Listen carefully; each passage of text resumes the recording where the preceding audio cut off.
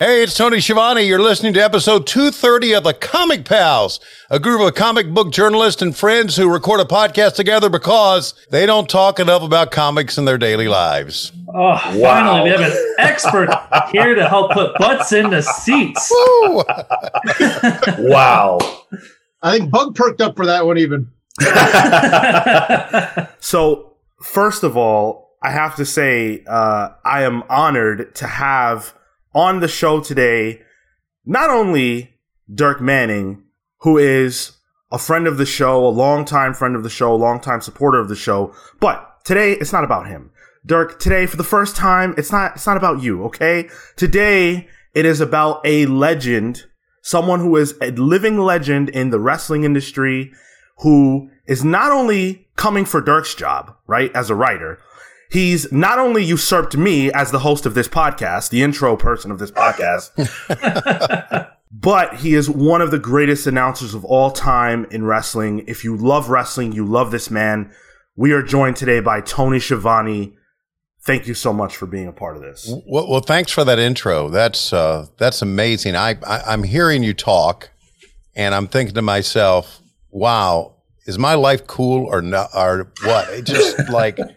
It is, because my love of wrestling, obviously, as you can see, I love baseball. Absolutely. Loved baseball before they screwed it up and made it something that I don't recognize. And now my love of comic books is all kind of, coming together, and my love of superheroes. And can I say something about superheroes? Please do. That really pisses me off. Oh yeah. Okay. Superheroes do not die.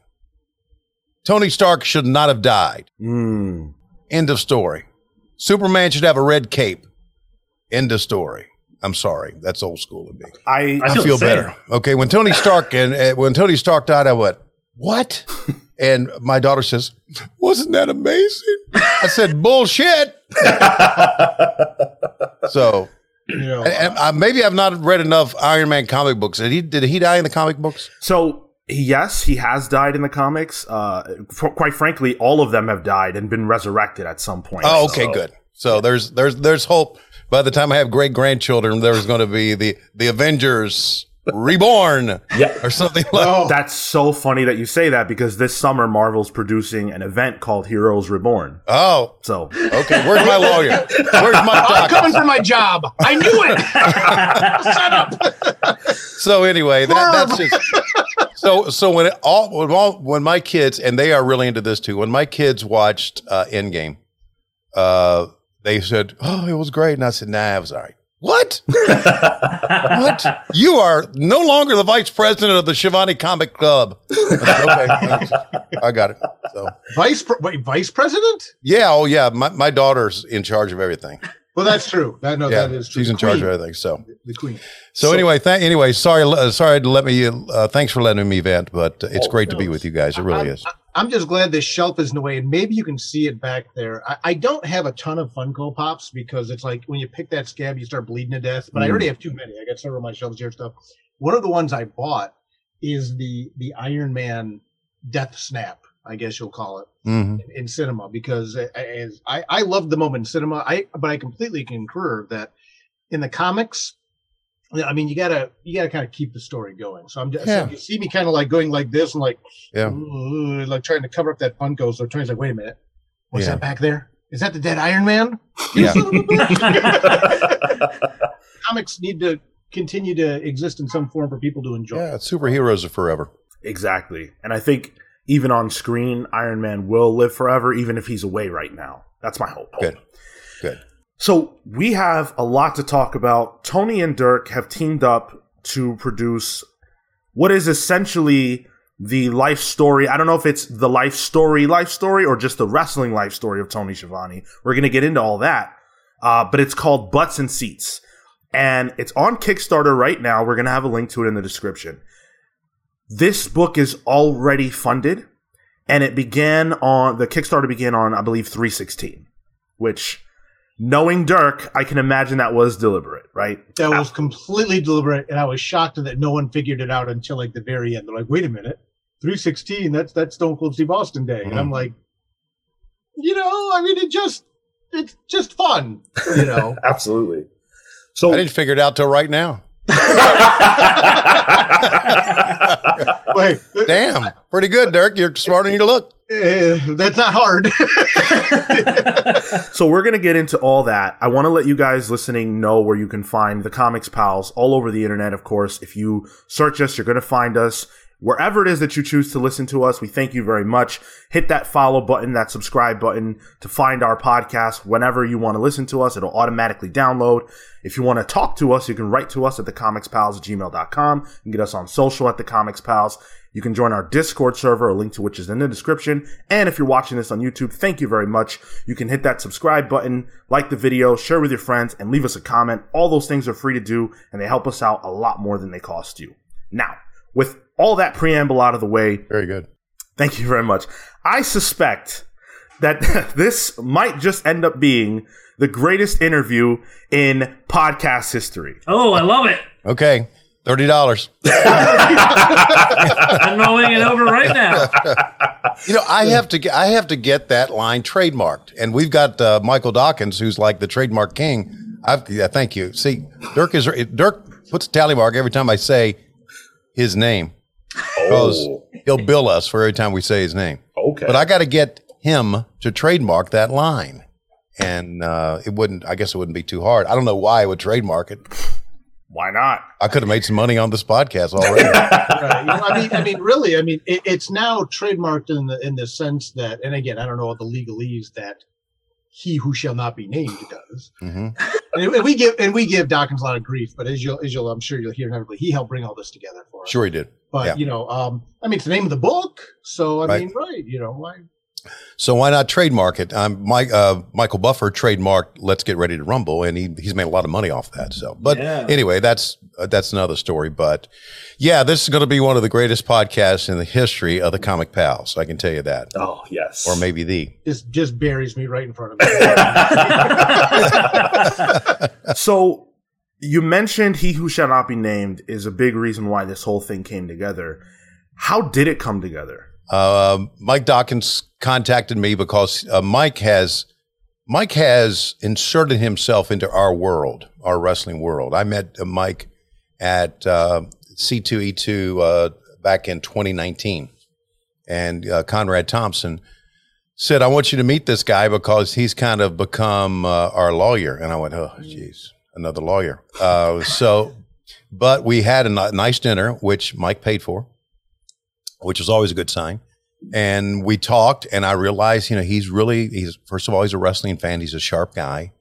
And so he periodically would come to me with some ideas. And he said, I've got a friend of mine named Dirk Manning who writes comics. And I've got an idea about doing a comic book about your life. Well, there has been a lot of talk from fans and even from my family about, why don't you write a book about your life? Because there have been very good wrestling books out there. McFoley's one, obviously. JR's got one, which is tremendous. The Young Bucks have one that's out now. So there's a lot of great books. And I know there's so many books, I'm not going to be able to name them all, but Ric Flair's got a book entitled "I'm Full of Shit." So anyway, so a lot of great books out there. And I thought about this, and I thought, you know what? For me and my life and what I'm into and what I love, comics is right, as the old cliche goes, up my alley. So yeah, why don't we do that? And he started it. He introduced me to Dirk, who introduced me to Drina, and we got on with the guys with the Source Point Press, and we would do Zooms, and Mike was there, I guess, just to make sure. I don't know why he was there. No, he was very good. Billing us by the hour. That's all. Yeah, that's right. Exactly. But he's a very good researcher and helped us out a great deal. We got a guy named Dave Silva who slept through most of the Zooms, but he was part of it.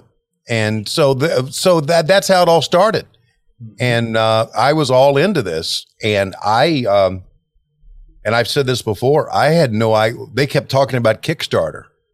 And I went, what the hell is Kickstarter? I don't know what a Kickstarter is. Now, I know my son opened up a brew pub, and they started a Kickstarter. I don't know how that went, but I thought, well, yeah, give it a shot. And they kept saying Kickstarter's coming up in Tuesday, 3/16. I went, okay. I don't know what that means, but let's go for it. And basically it's a pre-order of the book. Right. And so that's how it all started. That's a long version of it, but it started with Mike and Dirk getting together and wanting to do this. So here we are many months later, almost a year later, right? Yeah, about a year later. Wow. And it's interesting because the flip side of that was I actually, and I know you, the pals, you'll appreciate this. I met Mike through Scoot McMahon, who, we did the Adventures of Cthulhu Jr. and Dastardly Dirk, which thank goodness is finally the full book's coming out later this year. But Dawkins was friends with Scoot, and he saw me at some of the signings and stuff I was doing with Scoot and things like that, and saw the library of my work and stuff like that. And Dawkins comes to me and says, hey, how would you feel? He goes, I know you're a wrestling fan. I said, yeah, absolutely. He goes, how would you feel about doing a book with Tony Schiavone? And I was like, I'm not opposed. Which, we obviously we joke, but I've done, I did the one-shot comic with the Harp Twins out of Chicago, Legend of the Shaders. Obviously, we've had a lot of success doing the comic book with Twisted, with Haunted Highons. Got nominated for several Ringo Awards, stuff like that. So all that's cool.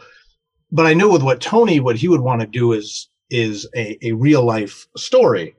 And the initial concern I had was, when you're doing a biographical book or, autobiographical, biographical, however you want to quantify it, there's a lot of work, a lot of research. It's going to take a lot of time. You got to get just right.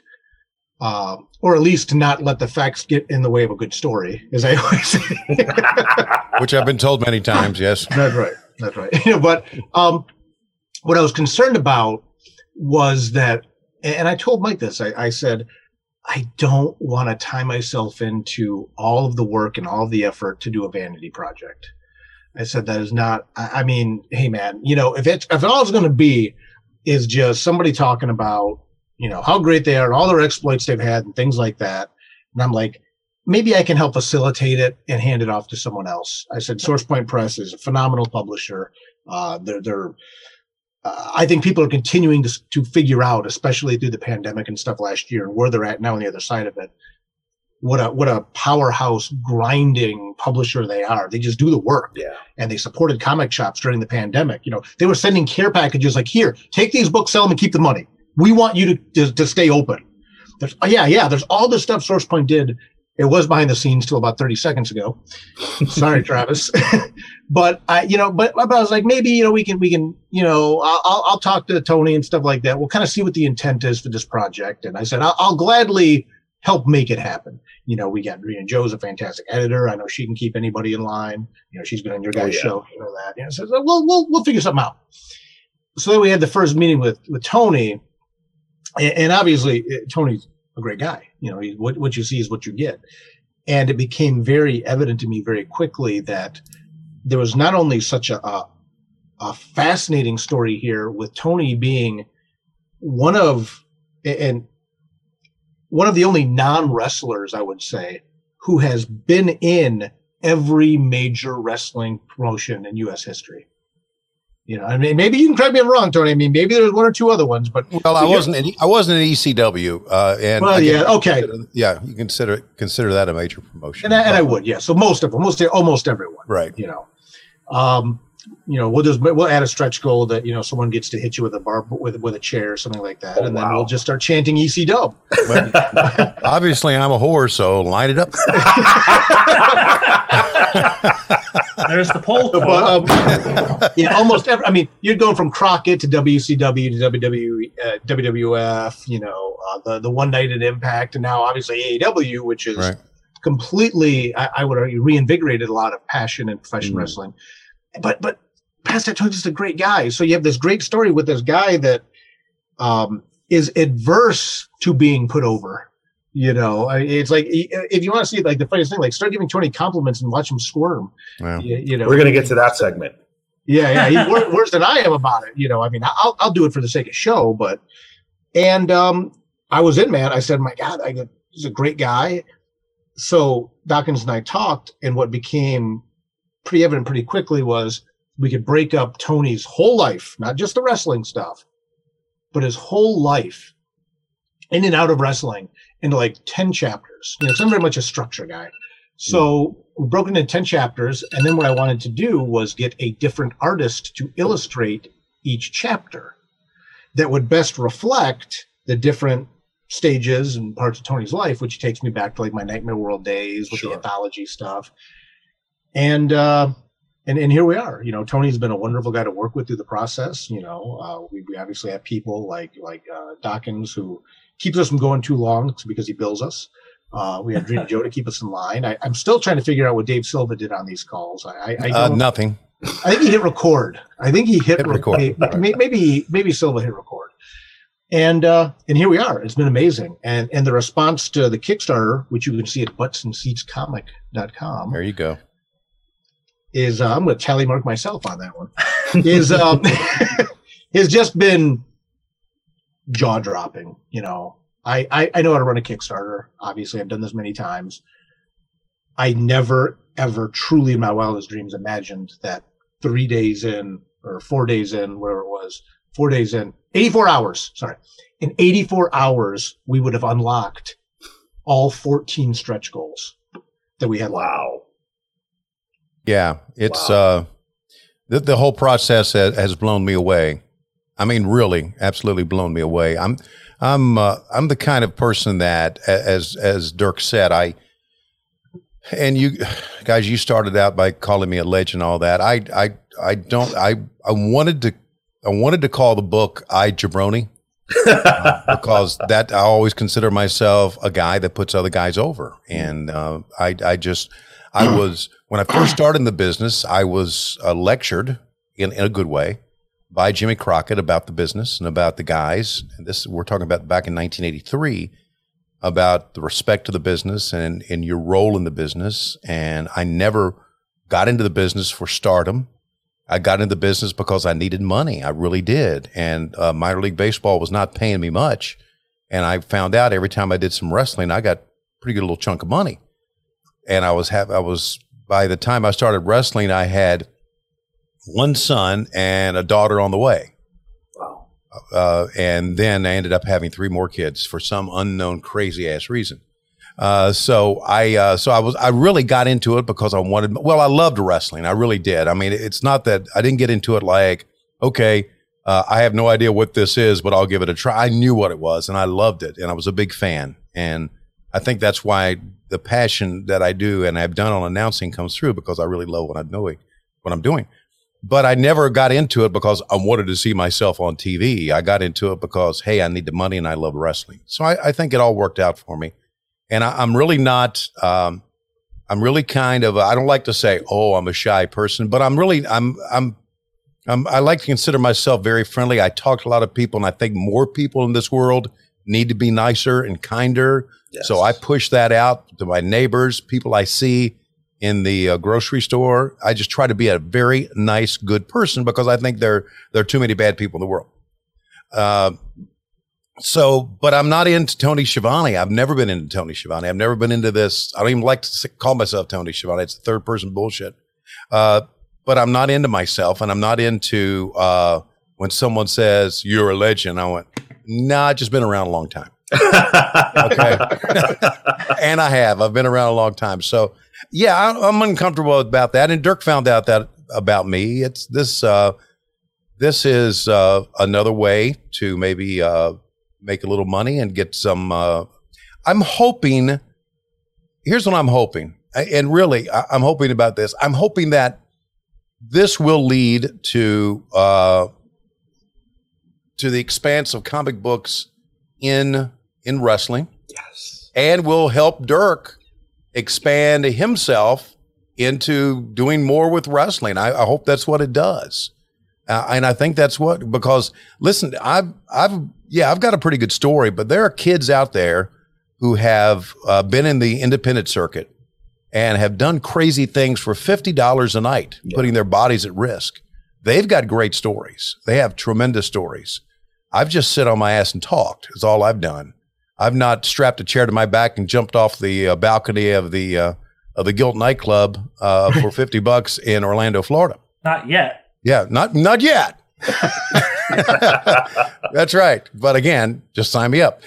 So that's what I'm hoping. And I like to meet people. I like to gain friends, and I felt I've gained some friends with Dirk and Drina and the people at Source Point.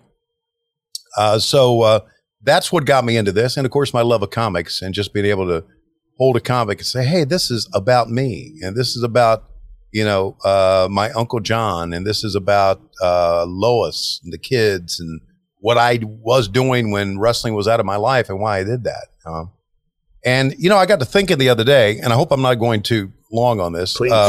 Okay, I got to think the other day about this, Dirk, that my parents are really not in this book, and it's not, my sister is really excited about it because I had asked my sister. I said, I need a picture of Uncle John, and she said, "Why you need a picture of Uncle John?" I said, "Well, I got a thing I'm working on." So, Right. Uncle John's going to be in the comic book, but my professional career was after my father had passed away. He didn't know anything about. He passed away when I was in high school. My mom watched it, but she was really not involved in my career. So it's not a project about Tony Schiavone I was pushed by my parents to get better. I was kind of like, it's just different. And it's kind of like starts with me in high school and goes on from there. So, and my love of wrestling, how I started loving wrestling. So I know I'm rambling, but I'm just hoping that we can do more with wrestling, and Dirk can do more with wrestling moving forward, because there are a lot of great stories out there. Yeah. So- I appreciate that. And conversely with me, it was the same thing. To me, it was like one of the reasons that I picked 10 different artists to work on this book and to create this book as an original graphic novel is I want to help people rediscover a love of comic books and see the power of the medium. We have such a diverse lineup of artists in this book. And one of the things I was worried about, and again, this is something that I think we touched on very early on, Tony, and I kind of let it ride after that, was such a diversity of art styles in the book. We have a diversity of creators. We have a diversity of styles. One of the stretch goals we unlocked are going to be 10 chapter breaks that are illustrated. And I'm going even more crazy in regards to art styles on those chapter break illustrations. But I want people to see the power of this medium and how you can tell the story and the variety of this medium. And then whether you see, a DJ Kaufman or a John Marroquin or Jan Apple, people that maybe some people that have read my work comics aren't familiar with, as opposed to guys like Austin McKinley and Josh Ross, who I've done tons of work with, But I'm really hoping, too, that because we're bringing a lot of non-comic fans to this book. We're bringing a lot of Tony Schiavone fans to this book. We're bringing a lot of wrestling fans. The comments on the Kickstarter, the emails we get, the messages are about, oh, my gosh, I love Tony, so I want to support this book. And I'm hoping more than anything that everyone that supports this project and pre-orders this book through Kickstarter, buttsandseatscomic.com, that they will, no, but that they'll head into a comic shop, or they'll come to a Comic-Con where Tony's at and get the book signed, or perhaps even come to a Comic-Con I'm at and get it signed, But again, that's one of the reasons I've loved working with Tony so much is we have very similar goals on this. This wasn't to put myself over. It wasn't even necessarily to put Tony over, but rather to tell this fascinating story and really communicate both of our love of the medium. I love comics. I got into comics because I love comics. You and I, we've talked on the show over the years about how I've never been chasing Marvel or DC gigs. Right. I hardly chase. I don't even really chase licensed work. I do my own thing. I got a spinner rack full of my own work. That's my goal, to fill a spinner rack with my own books. But just to be able to push the love of the medium out, and then with a good publisher with Source Point, with a good guy like Tony. I mean, I'm just so grateful for this opportunity. And Tony, I tell you this all the time, but thank you for the opportunity to do this, man. I appreciate it, and it makes those hours and hours and hours of Zoom calls almost worth it. Yeah, it's been a great process, and I think Dirk realizes that almost all the changes I have made in the script and even later in the drawings have been based on people that I know. Absolutely. Because I don't want people in this. I don't want anybody in this book to have a bad light shined on them. Right. And I mean, we worked with worked with the face of one of these guys. Right. And I said, no, man, he looks like the freaking devil. Right. He looks like Doctor Strange pissed off.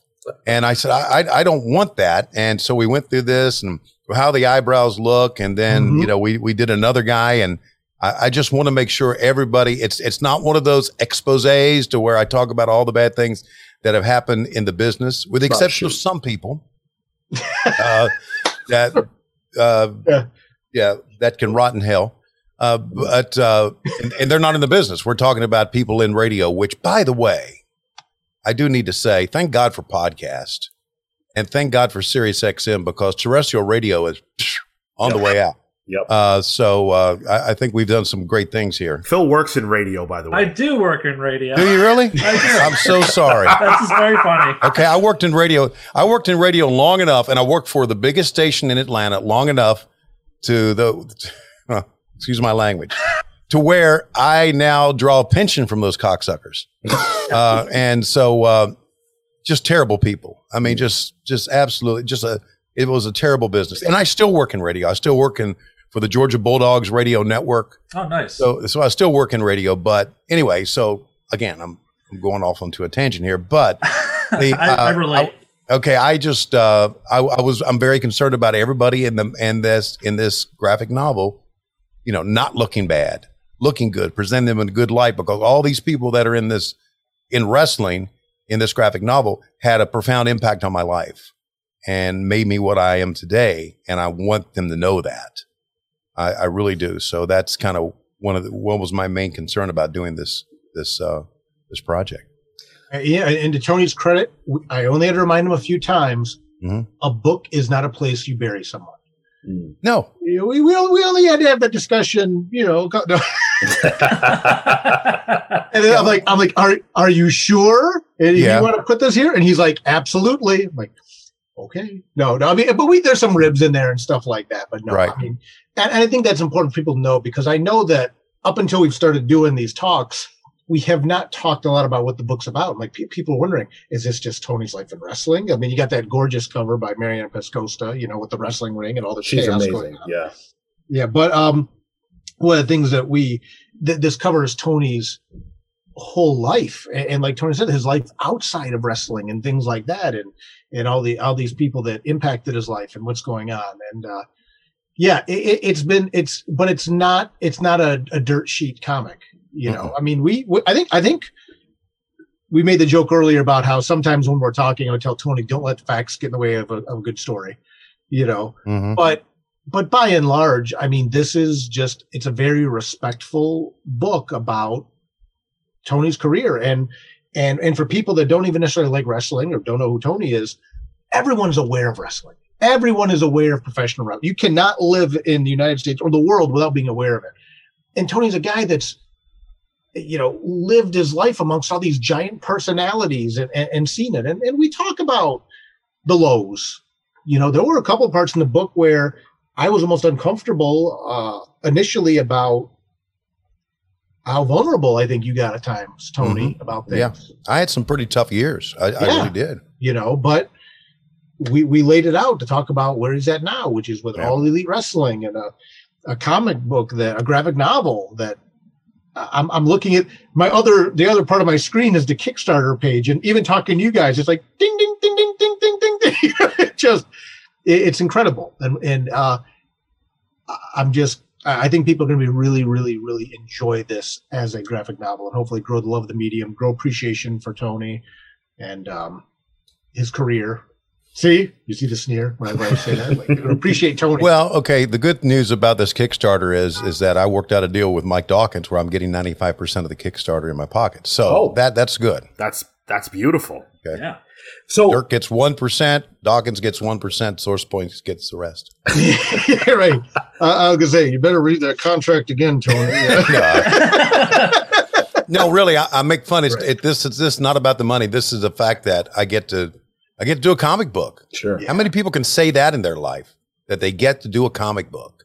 That's a big deal, man, for someone like me. So yeah, when the book got funded, I messaged Tony. I said, $20,000 worth of people have supported a comic book with your face on the cover. How about that? And that was in 147, and that was like 187 or 147 minutes. Right.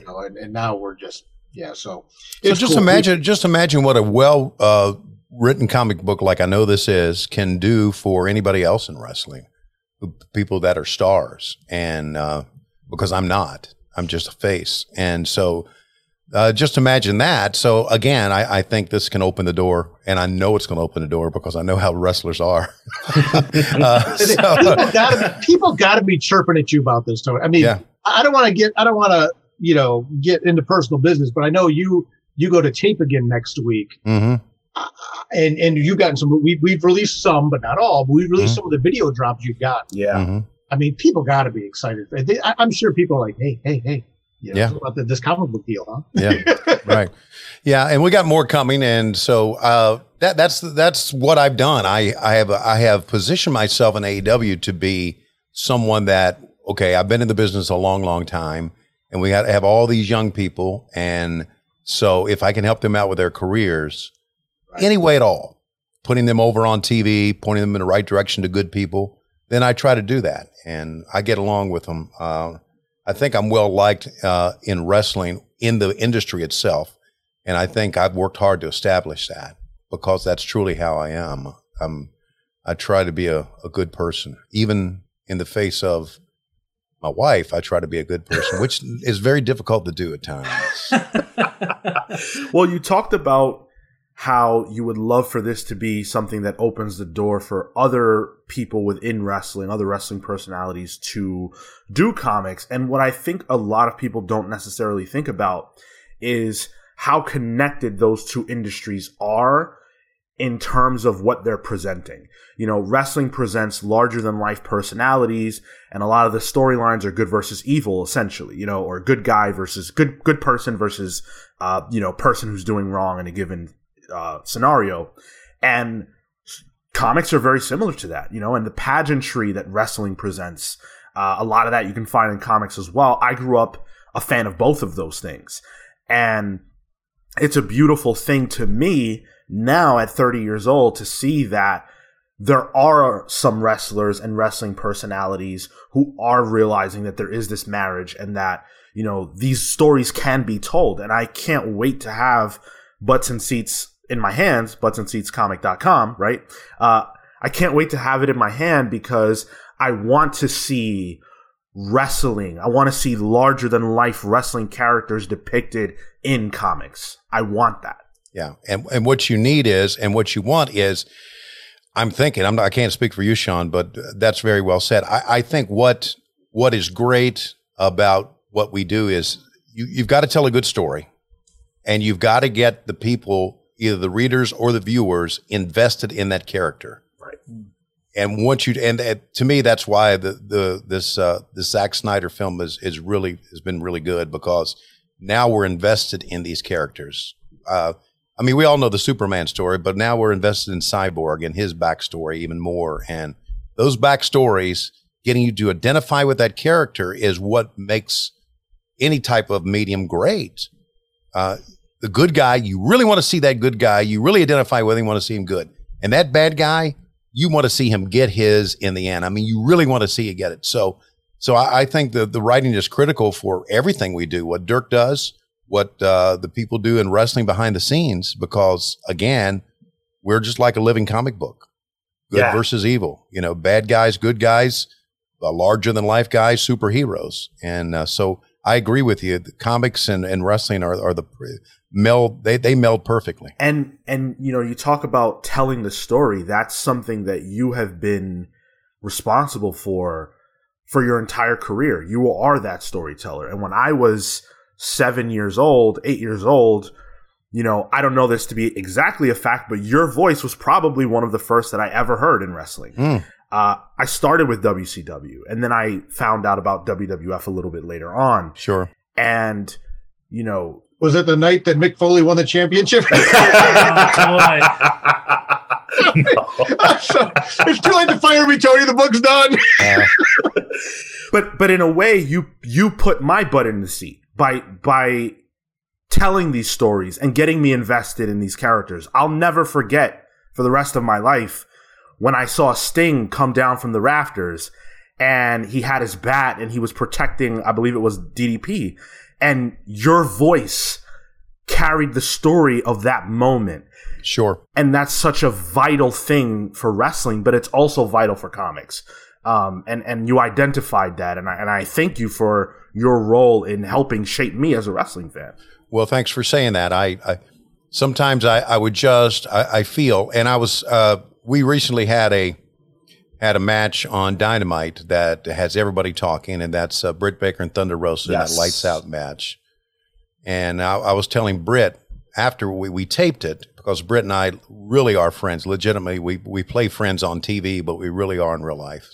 And we stay in contact with each other. I have a lot of time for her because she really is invested in her character. And anybody that puts that time and effort into her character, I have a lot of time for. So I talked to her afterwards. I said, that match was sensational. And she said, are you sure? I said, yeah. So let me tell you how I know it's sensational. When I call a match and I cease to become an announcer and I become a fan, and I'm with you on that. And I knew as I'm calling this match, and there's been a couple of them in my career, and that's one of them that I'm calling, that all of a sudden, man, I'm into this, man. I'm a fan. I'm excited. And when I'm screaming about all this stuff, it's legitimately excited about it. So when Sting came down for the rafters, I was really excited. I really was. And when all the points through my career that I hyped stuff, except to the end of WCW when I was doing a lot of overhyping because I was pissed off with the world, I legitimately was excited about it. So thanks for saying that. I was like the voice, but I was just kind of along with you, man. I was just talking about it. I was able to talk, and I'm sure people in their dens or their living rooms or wherever they watch are talking to the TV sometimes too, like, wow, look at that. When it's good. Right. And so now I'm the one that says it. So I'm just like you. I'm a fan. So that's kind of what I've always approached myself as. Tony, you must have a sixth sense for these kind of things, whether it's through your career in wrestling or even going back to baseball before your days in wrestling. Did you always know you wanted to be a broadcaster? Oh, yeah. It started in the 6th grade.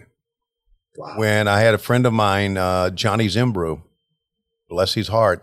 Johnny, I talked to Johnny on the phone not too long ago, and he and I were big baseball fans, and we would play Stratomatic baseball.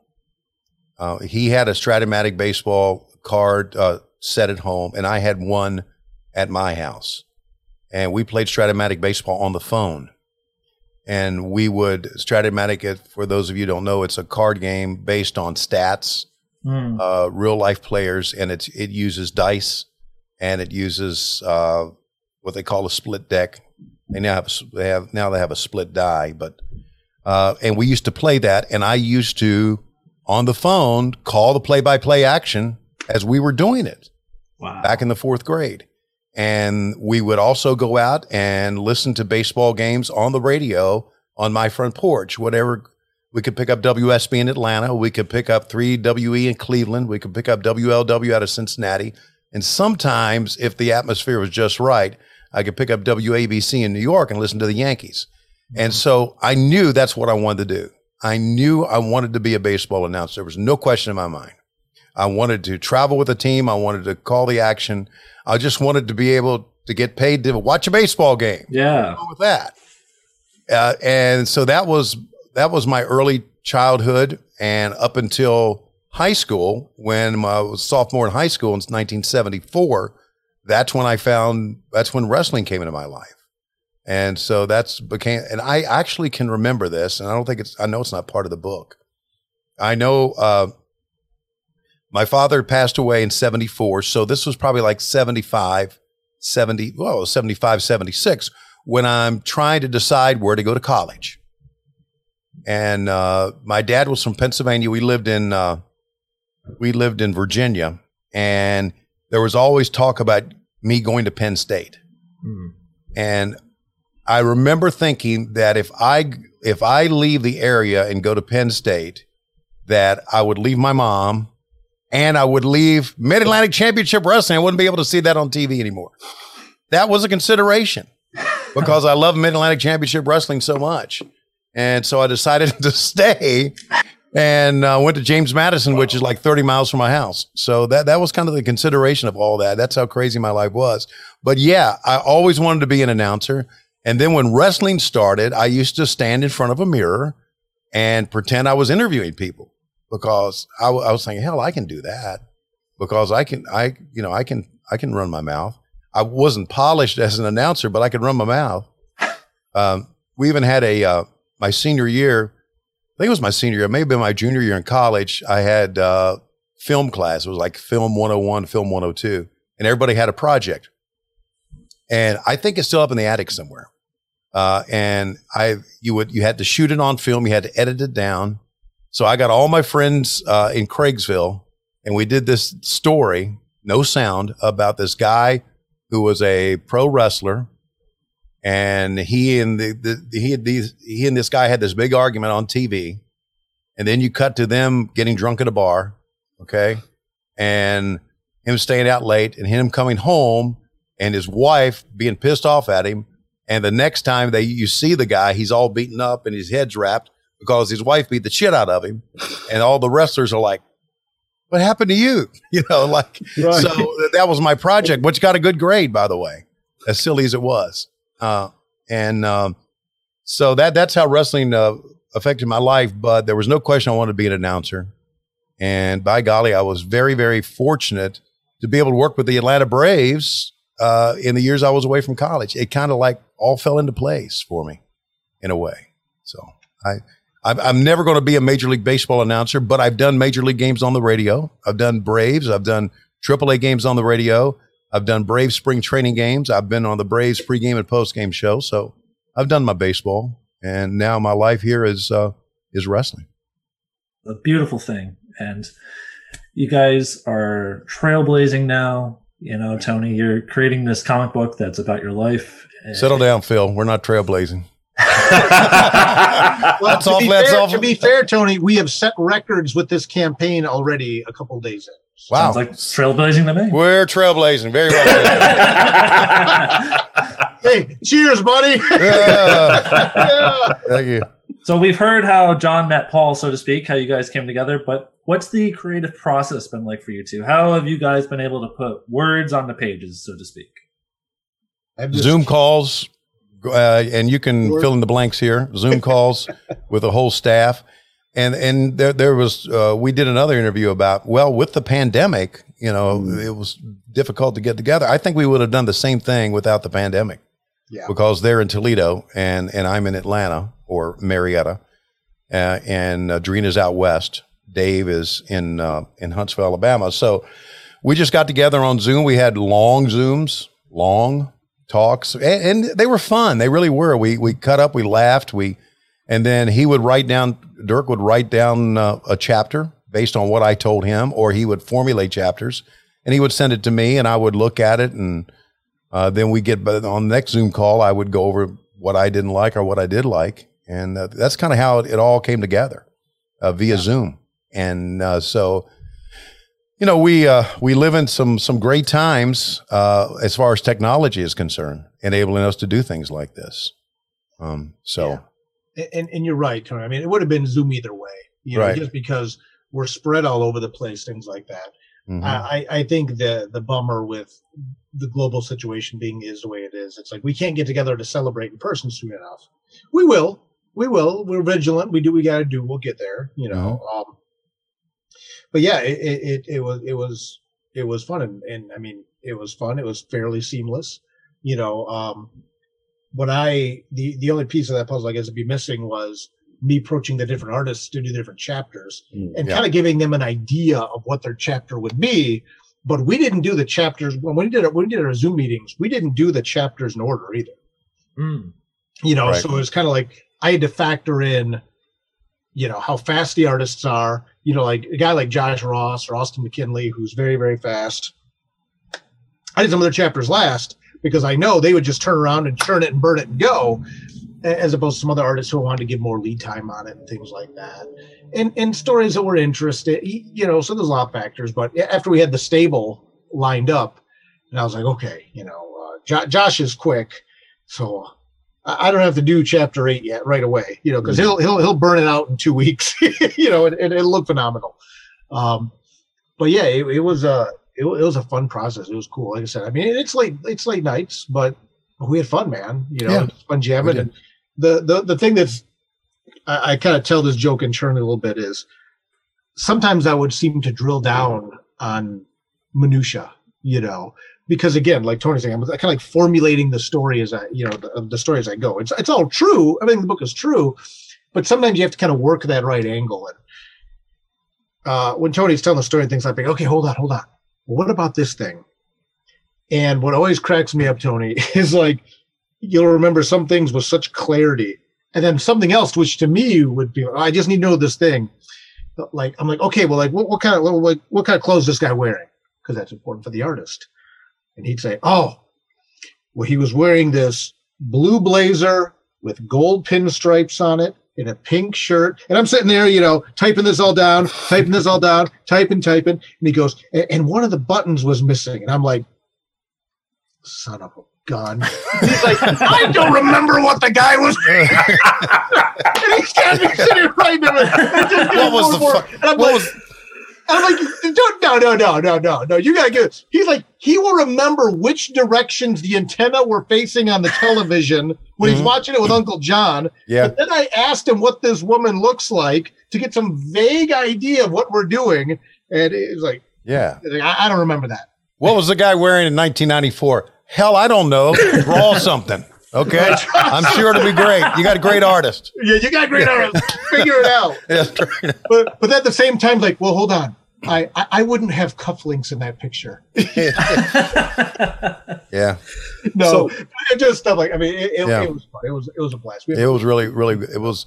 And Dirk, you and I have never talked about this, but because I appreciate everybody's work and effort in this, I really want to meet all these artists. I really want to not meet them via Zoom call, I guess, and talk to them and learn about their craft and learn about, you know, how they, I'd like to see them work. I really do, because I care about everybody who's worked on this book. So I think that's something that obviously we need to. We do. We need, you know what, that's a good point. We need to set something up.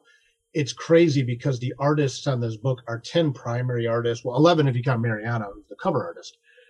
They're all over they're all over the United States. Right. Mariana's in Italy, but I know they would have. Yeah. Mariana Pascola, she's from Italy. She's from my land. Really? Yeah. Is she married? Well, her and Alessandro are a couple. He does the coloring, so be careful because otherwise you might look extra pasty. Okay, because I was thinking about moving to Italy anyway. They just had a baby. I do like babies because they just had a very beautiful. Nah, I'll stay home. Because I told my wife one time, told Lois, I said, man, I'd love to move to Italy. Yeah. She said, I'm not. I said, you weren't invited. Yeah. One of the things we've talked about, and actually is doing, they have a couple of very big Comic Cons in Italy in my land, Tony. So I'm sure you have Italian fans, and with Mariana doing the cover, you know. Well, my grandparents are from Italy. I mean, I'm like a second generation American. So. Oh, right on. Yeah. You know. Yeah. We'll talk. Well, we're going to take that part of the conversation off the air, but here we go. First class. I haven't seen you do this yet. That's how I didn't know. Okay. All right. Anyway, so I really want to meet the artists. I really think that everybody who's worked on this book is important in my life. I really do. I want to tell them how much I appreciate them and what they've done. And I think that's very important. A comic, I've discovered a comic, just like wrestling, takes a lot of people to really make it work right. And it takes a lot of good people. And I feel we have good people working on this. We're going to set up a giant Zoom time. We'll all just get together and something, and that'd be fun. Tony, you mentioned earlier how, you know, it's rare for a person to get to make a comic, let alone one about their life and their journey. But now you're kind of on the inside of that because you helped work on this. You facilitated this. So what have you learned about the creative process of making a comic book? And did you fall in love with it at all? I fell in love with it. What I learned about the creative process is that you have to, if you're the subject of it, you have to really be prepared and really do your homework about your own life. So many things happen in my life that I had to sit back and remember those. So I had to be, and then once you get one memory, sometimes it leads to the next. Right.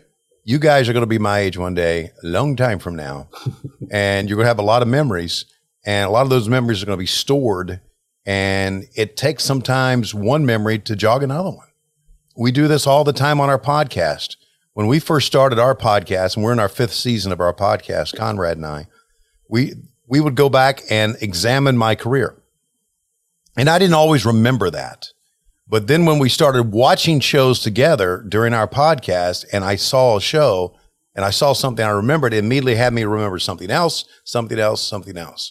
So what I found about the creative process of comic books is that, as far as I'm concerned, you have to be able to just focus on yourself or on your past, and to be able to explain that to the people listening to you. I know, obviously, it would be, I'm sure it's the same about writing a book. I know. I mean, what's the only difference between graphic novels and books? I remember that I saw a guy on Twitter, he said, this graphic novel is great, but when are you coming out with a book? And a guy responded, tell me the difference between a graphic novel and a book quickly. Mm-hmm. And he had no answer. So I'm sure it's the same. I just think that I haven't really worked with the artist. Dirk's worked with the artist. I've only worked with Dirk. And I found out that you can tell your life in pictures as easily, maybe easier than you can with words. Pictures and words work great. I'm glad I make it look so easy, Tony. I'm glad. Oh, God. Yeah, man. Well, let me explain something to you, Sean. Dirk has worked so hard. Sure. There we go. That's the right answer. I mean, he has put so much time and effort in this, and I'm just like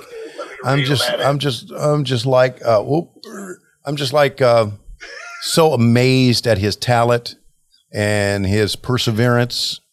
That's inside term for pain in the ass. His perseverance and his dedication to the craft, that I knew that I was with the right person. So it's been good. And I need to say something about Drina too, because it's pretty, even with a lawyer on the Zoom, it's pretty apparent that she's the smartest person in the room. So it's good to have her, because I felt comfortable, because she kind of got it. And she made everybody snap in line in her own way. So I learned that it takes more than just a writer. It takes an editor. It takes artists to tell the story. And then it takes me to go back and make sure the story is right.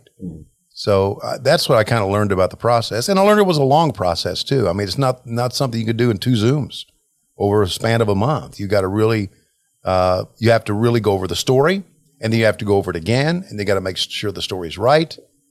And so it's, you got to be very persistent. You really do. So absolutely. I think that's what I learned about it. And speaking of Dirk, I mean, this is, Dirk is someone who I've known now for, 7-8 years, and I knew him as just a fan before that, and so I'm very familiar with how hard he works and how dedicated he is to his craft. And I'm sure that down the road I'll get to do an interview with Dirk where we will put him over until the end of time. Please do. I always, every year when we get together at New York Comic Con, I spend, I don't know, how long do our interviews go, Dirk? About 30 minutes live? We're always like, because New York Comic Con is a nonstop show, and you got the camera and stuff, like, okay, man, we can do like 15 minutes first thing, because, real quick, we'll knock it out.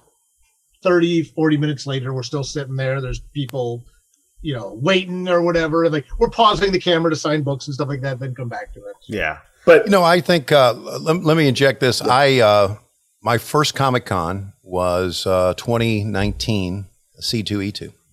Conrad and I had a story. I had a stage show that Gabe Yoakum set up. It was tremendous, and also set up a table for us to sign autographs and meet people. And I remember my first Comic-Con, it was like, holy shit, look at this stuff. And I bought a lot of stuff. Okay? And I told Conrad, I said, book me in every Comic-Con you can find. I don't care what state it's in. I don't care what it is. I said, if I can make some money, great. But if I can just go to it, fine. I even called my daughter when we were first Comic-Con. I said, you've got to see this place. It's unbelievable. She said, well, tell me. I'm walking through it. I say, and look at, oh my God. And there's a DC and there's a Batman and just, it's magical. Just magical. I've got a video somewhere of me with this Batman hood that I bought. Cal, I put it on. And I'm talking like I'm cool in a Comic-Con walking around Batman. And this guy really dressed up like Batman, interrupts me. He goes, you think you're Batman? I am Batman. I think this is so freaking cool. This is the greatest thing in the world. So I really want, when the Comic-Cons come back, you're going to see me there. You're going to see me there at a lot of them. And not necessarily there as with a table. You can see me walking around because it's that's it, man. That's me. That is absolutely me. Those things are wonderful. So they I hope to meet you guys too. Yeah, likewise, sir. Yes. Yeah. There's going to be a fervor too with how things have been the last year for conventions to come back. Sure. Tony, you've got a lot of comic book stuff in there. Do you have a favorite comic book character, movie, stories, comic books? What are your favorite comics stuff? Well, I always was a Batman guy. Always, and you can see most of it. There's a Superman thing. You can't see really everything, but this whole Batcave here, around. I got Batman stuff everywhere. There's my light. There's my dog. And over here, I got, how about this, man? I've got that right there is full of Batman memorabilia. And I've got some Star Wars things there too. And I've got pictures on the side here, big canvases on the side. So, but I was always a Batman guy because to me, Batman was real. To me, Batman wasn't a mutant, wasn't from outer space, wasn't hit by some sort of ray and made him a superhero. He was just a guy. And I go back to the line, which I think is a cool line in the Justice League movie when Flash asked Batman, "What's your superpower?" And he said, "I'm rich." So that was a great line, man. That was a great line. So I always liked Batman. I really did. And everybody knows that. And that's why I call this the Batcave. And that's why we painted it in gray. I didn't want any pastel colors in it and everything. And people have given me things. And oh, by the way, my son got this because he knows my love of Batman, got this for me for Christmas this past year. It didn't come in on Christmas Day. And he said, "It's going to come in. You're going to love it." I said, "Really?" He said, "Yeah." So he designed this for me, or had this designed for me. Wow. Which is, there's me as Batman and there's Bug as Robin. Okay. And my wife, as you can imagine, who has no imagination, rolled her eyes, said, "Oh my God, don't you ever dress that dog up as Robin. Don't you ever do that." It should be hanging in your living room. Yeah. Well, like your wedding picture and then that. I told my daughter, I said, "I'm going to put it above the fireplace in the family room one day. I'm just going to hang it there and let it set and see how long it takes her to notice it." Just put it there. But yeah, this is, and then, when she said, "Don't you ever dress that dog up as Robin," all of a sudden I went, ding. People have to run around the house dressed. Huh? You know they do. Of course they do.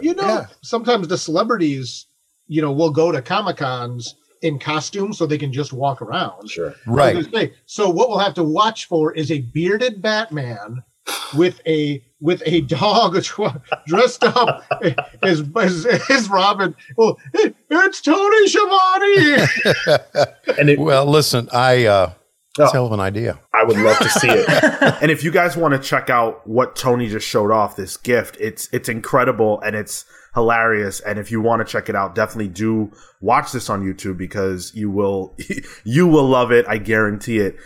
We're closing in on the end of this conversation. I wish we could do this for 20 hours. Tony, you were such an incredible person to speak to because you have such a rich knowledge and understanding of not only wrestling, but clearly of comics as well. Your passion is what really comes through in these conversations. And we need more ambassadors for comics. We need more people who are, not embedded in the world of comics as creators, but people who are sort of outside of it that say, hey, comics are cool too. And we're going to lend our voices to support this industry. We need more people like you supporting it and being a part of it. And I want to thank you so much for that because that's what's going to help us move this thing forward.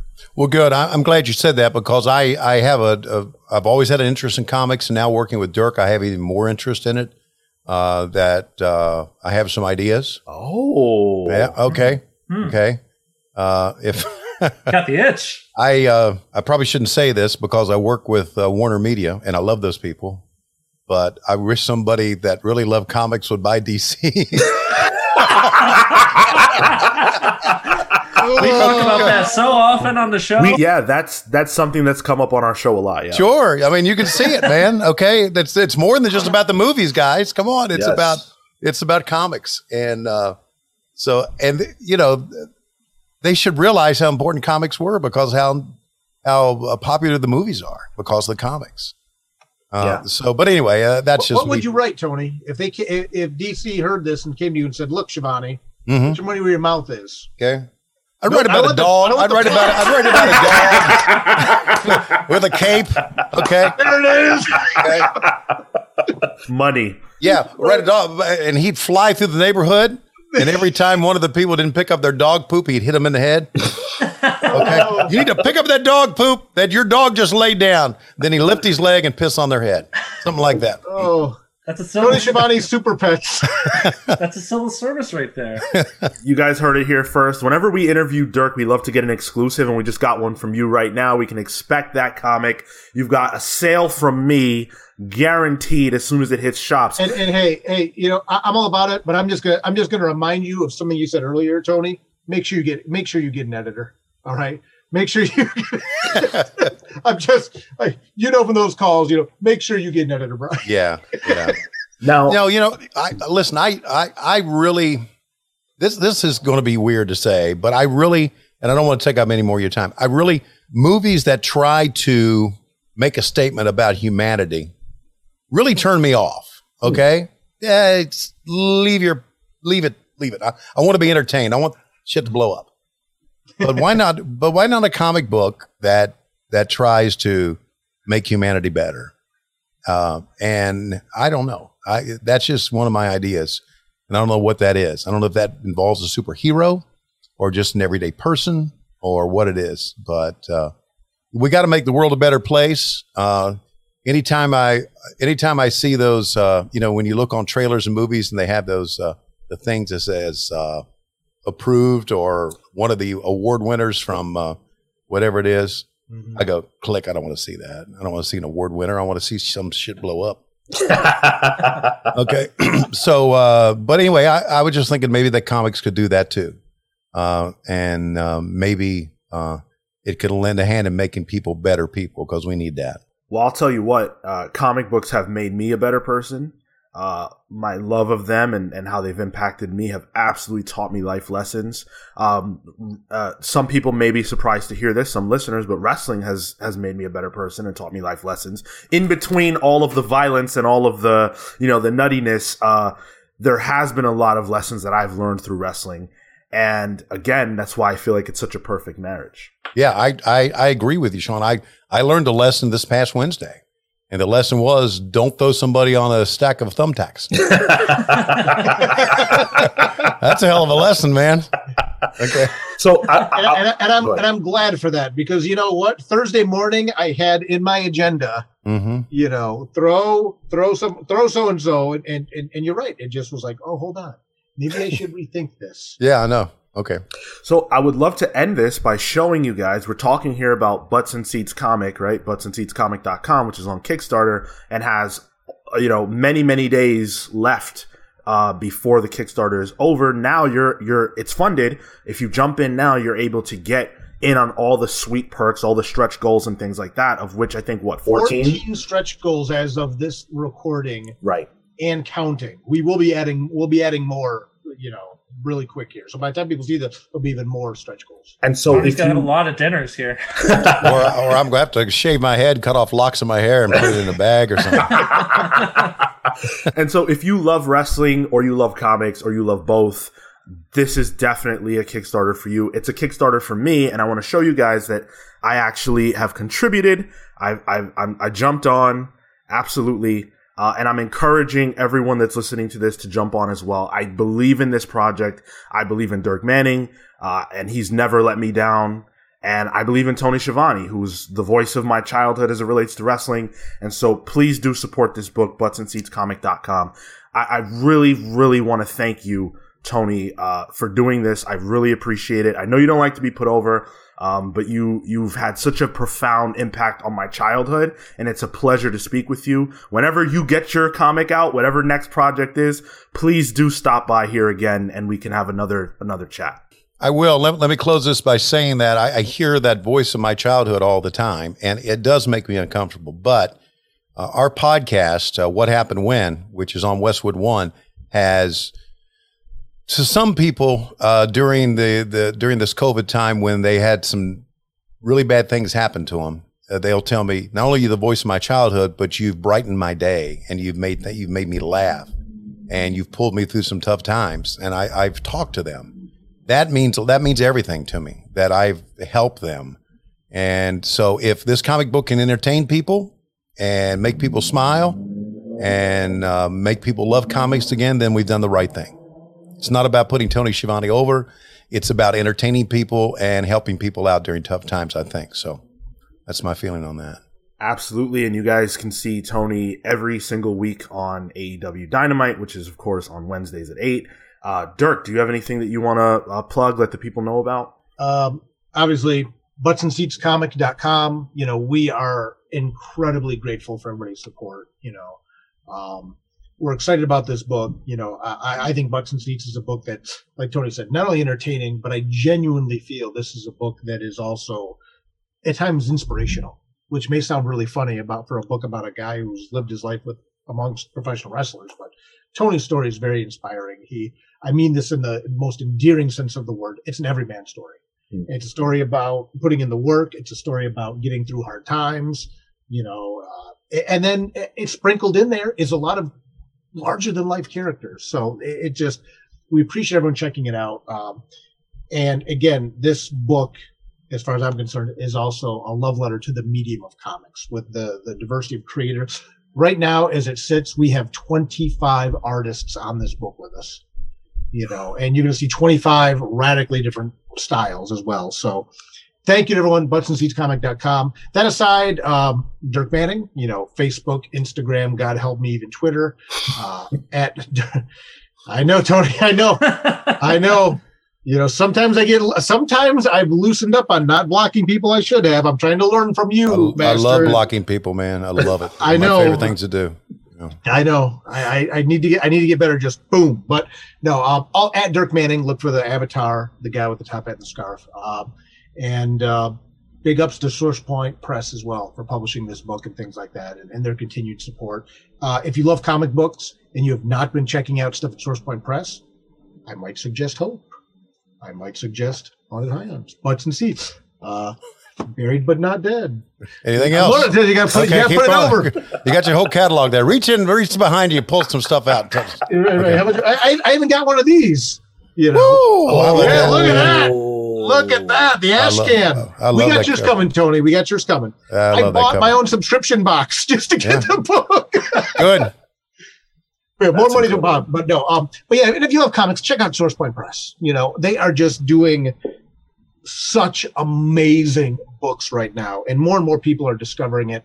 When you get back to Comic Cons, come see us at the Read Pop shows, come see us at other shows, and support your local comic shops. Get in there; they need your help right now just as much as everybody else. And embrace the medium, work hard, be nice, no excuses, move forward, be positive, and let's just focus on the good stuff. I love it, and Butts and Seats is the good stuff. Thank you so much to both of you for joining us. Hopefully we can do this again sometime, and we appreciate it. Please, love to be on here again. Thanks for your time. Thank you, guys. Wow. I am jazzed and electrified after that interview. I can't say enough how awesome it was to get to speak to Tony Schiavone. Go kickstart the book, buttsandseatscomic.com. Pete and Marco, you guys missed you missed a doozy. I know. You guys were mentioning it. It sounded like a lot of fun. I can't wait to go see it. Yeah, It's phenomenal. I can't wait to hear the intro. Yes, that's right. Oh man, yeah, you're gonna love it. But we've got a lot more show for you guys here, and we're gonna be talking about all the looks from the Hellfire Gala that have been revealed so far. We're going to be talking about a new Predator series coming from Marvel and what may be happening with the Punisher and his skull in the near future. But before we get into all that, we do have to get into the Pals polls. I'm going to start with Marco. What's Stray Dog number 2? All right. So Stray Dogs is an Image series that was written and drawn by Tony Fleeks and Trish Forstner. They actually do the My Little Pony series. So they've come to Image to tell a story about dogs who, as it turns out, have very short memories. And they have to try to solve the murder of one of the dog's owners, but with the limitation that their memory pretty much resets every 7 minutes to overnight. And they have to try to figure out a way to solve this thing. That's honestly funny. It's funny. It's pretty dark, but all the characters are drawn almost like Disney dogs. So there's just incredible dissonance between the art style and the subject matter that I find fascinating. Oh my god, I'm looking at the cover for issue number 1. And it's riffing on the Silence of the Lambs, and it's like a look, like you said, it looks like a Disney character with the butterfly over the mouth. Wow. Yep. Are they like All Dogs Go to Heaven dogs? Yeah, it has that kind of look to it. Oh my god. But with a sinister edge, it looks like.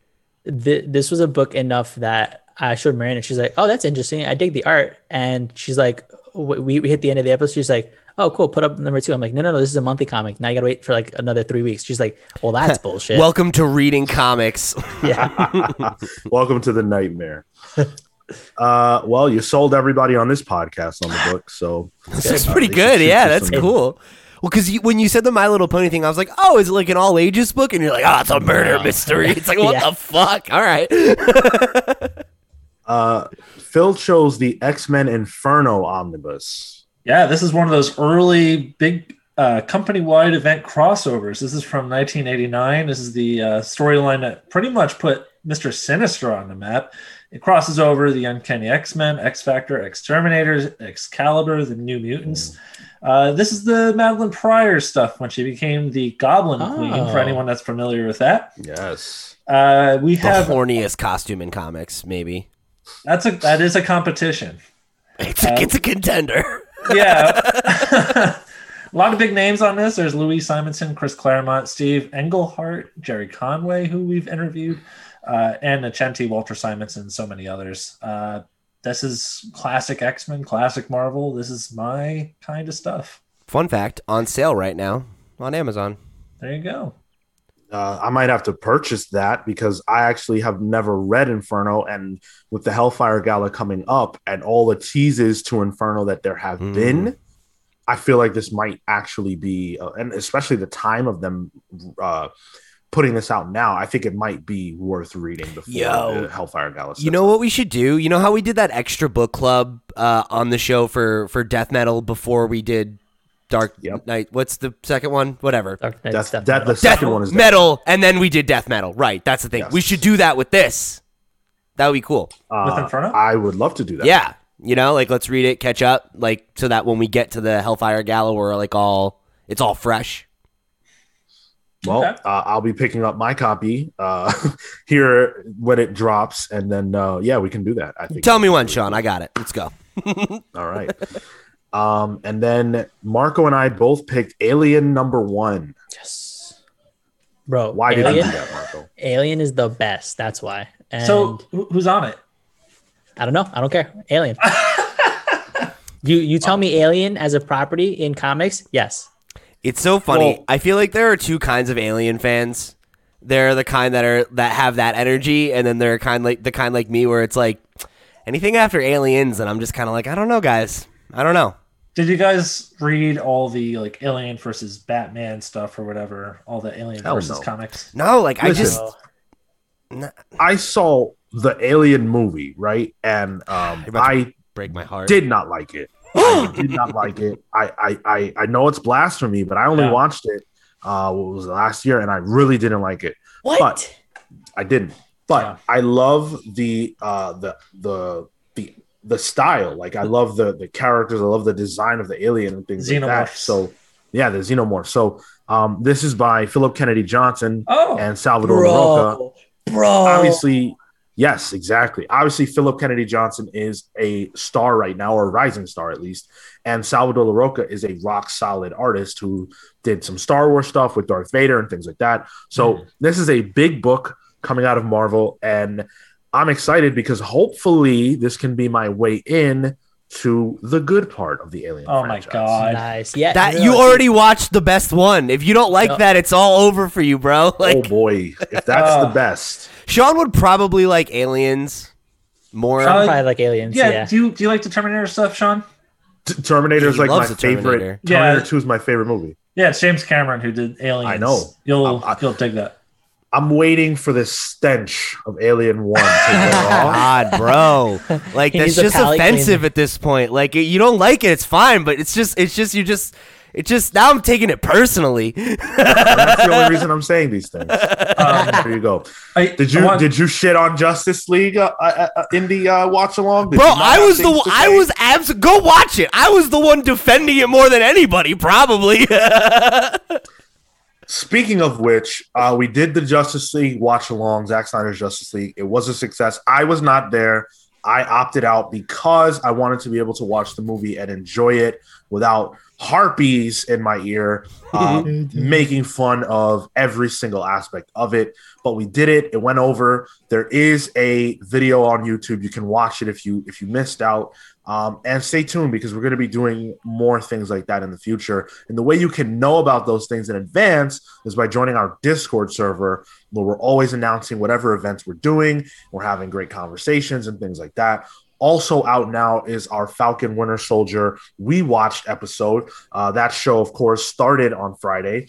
And we did our review and we put that out for you guys. So go check that out. We'll be doing it weekly for the next 5 weeks as the show rolls along. So you're going to want to check that out as well. Of course, other additions in our We Watch series include WandaVision and Watchmen. So we're leaving the W's. Actually, we're still in the W's because of Winter Soldier. Yep. We collect the W's, baby. All we do is win. When I was like editing the file, I have it saved as Winter Falcon because I like the WWWF. I love it. The WWWF. Yeah, that's what it is. That's brilliant. And then speaking of the WWWF, the Winter Falcon fanfic. Oh, that's right. Right. Written by one of our listeners. Catherine came through with the Winter Falcon fanfic. Thank you very much. We appreciate that. Do we know if that's... I know it's out, but did you guys get to read it? I didn't get to read it yet, no. Okay. It was a tender story. I liked it. Yes. So we'll have a link to that as well for you guys to check out if you want to see your boys in a very different situation than the one that they're in the show. I feel like we got to do a dramatic reading of it. I think that's the next step. Oh, I'm preparing my lines. Who do you want to play, Marco? I am Bucky. Okay. I am not Falcon. What? Sean, why did your mind go there? I thought I was Falcon. I was gonna put I feel like Phil's the natural choice, right? Like he looks just like Anthony Mackie. I get it all the time. High cheekbones and everything, you know? Unbelievable. And then, by the way, we just did the interview with Tony and Dirk, and I want to let you guys know that we've got a lot of interviews out there. If you like that, if you like what you heard, we have plenty of interviews, whether they were on this podcast or at the many, many conventions that we've done over the years since we started this thing. We've got a lot of them out there, and I think that if you like what we just did, you're going to want to hear those as well. So, give those a bump. Check them out. I don't think you'll be disappointed. And I guarantee you that we've interviewed someone that you are a fan of. So that's true. Check out our backlog of interviews for sure. And then, Pete, is there an announcement? Is there not something that we're doing this month? Maybe two things we're doing this month that people might be interested in hearing about. Two incredible. Just this is where you fast forward, listeners. No, look, listen. All right, Phil's a fucking casual. He doesn't even read comics. Like, I don't want to hear him. He's like, oh yeah, Superman's really great. I watched that movie in 1978, and that was the peak of cinema. Yeah, we get it, Phil. Shut the fuck up. All right, a real fan is talking right now because we have two premium pieces of content that I'm going to give you for free coming later this month, which is, of course, our Invincible book club, where we read the first 35 issues of Invincible. That's also including number 0 and the Marvel Presents 15 tie-in as well, and then the free comic book day as well. You can get the whole list over on our Instagram if you want to see every book that we're reading for the book club. But of course, Invincible, my favorite comic. I have been trying to get the gang to read it since before we even did the Comics Pals, at least with Sean. And I am super excited to finally get to share it with all of them and with all of you. I know we have a bunch of Invincible fans over in the Discord who are excited to see us do this as well. And then, of course, starting next week on March 26th, Invincible's animated series will be dropping on Amazon Prime. And we will, of course, be doing We Watch Invincible. So that's Invincible. What was that? We Watch Winvincible. Winvincible. There we go. I like it. I like it a lot. Fun fact, actually, the letters column in the back of Invincible for its entire run was called Invincipals. Oh, wow. Synergy. It's good shit. Wait a second. Can we not? Can we use that? I'll hit up Kirkman. We're boys ever since that interview. There's an interview for you right there. Go check out Pete's interview with Robert Kirkman. Ooh, Phil, or Ryan Otley. 3 more. What's that? Phil, give me 3 more. Nope. All right. We're only talking about Invincible right now, Marco. I mean, I've interviewed Ryan at least 3 times, so you can get a few of them. There you go. But so we'll be doing that as well. That's going to be posting on Fridays, so you'll be able to get a double dose of We Watch for the next couple weeks.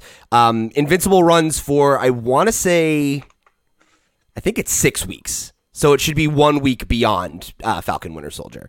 But yeah, keep it tuned for that stuff. I'm super excited to be able to get to do some Invincible content, and I've got some more planned for you around it as well. So yeah, keep your eyes peeled. Plenty to come if you're a fan of Invincible, and if you haven't checked it out, but you've heard me talk about it, and maybe you've been interested, no better time to take the plunge. So speaking of things that we are excited about over on these parts, we know that the Hellfire Gala, Marvel's version of the Met Gala, is coming. We know that.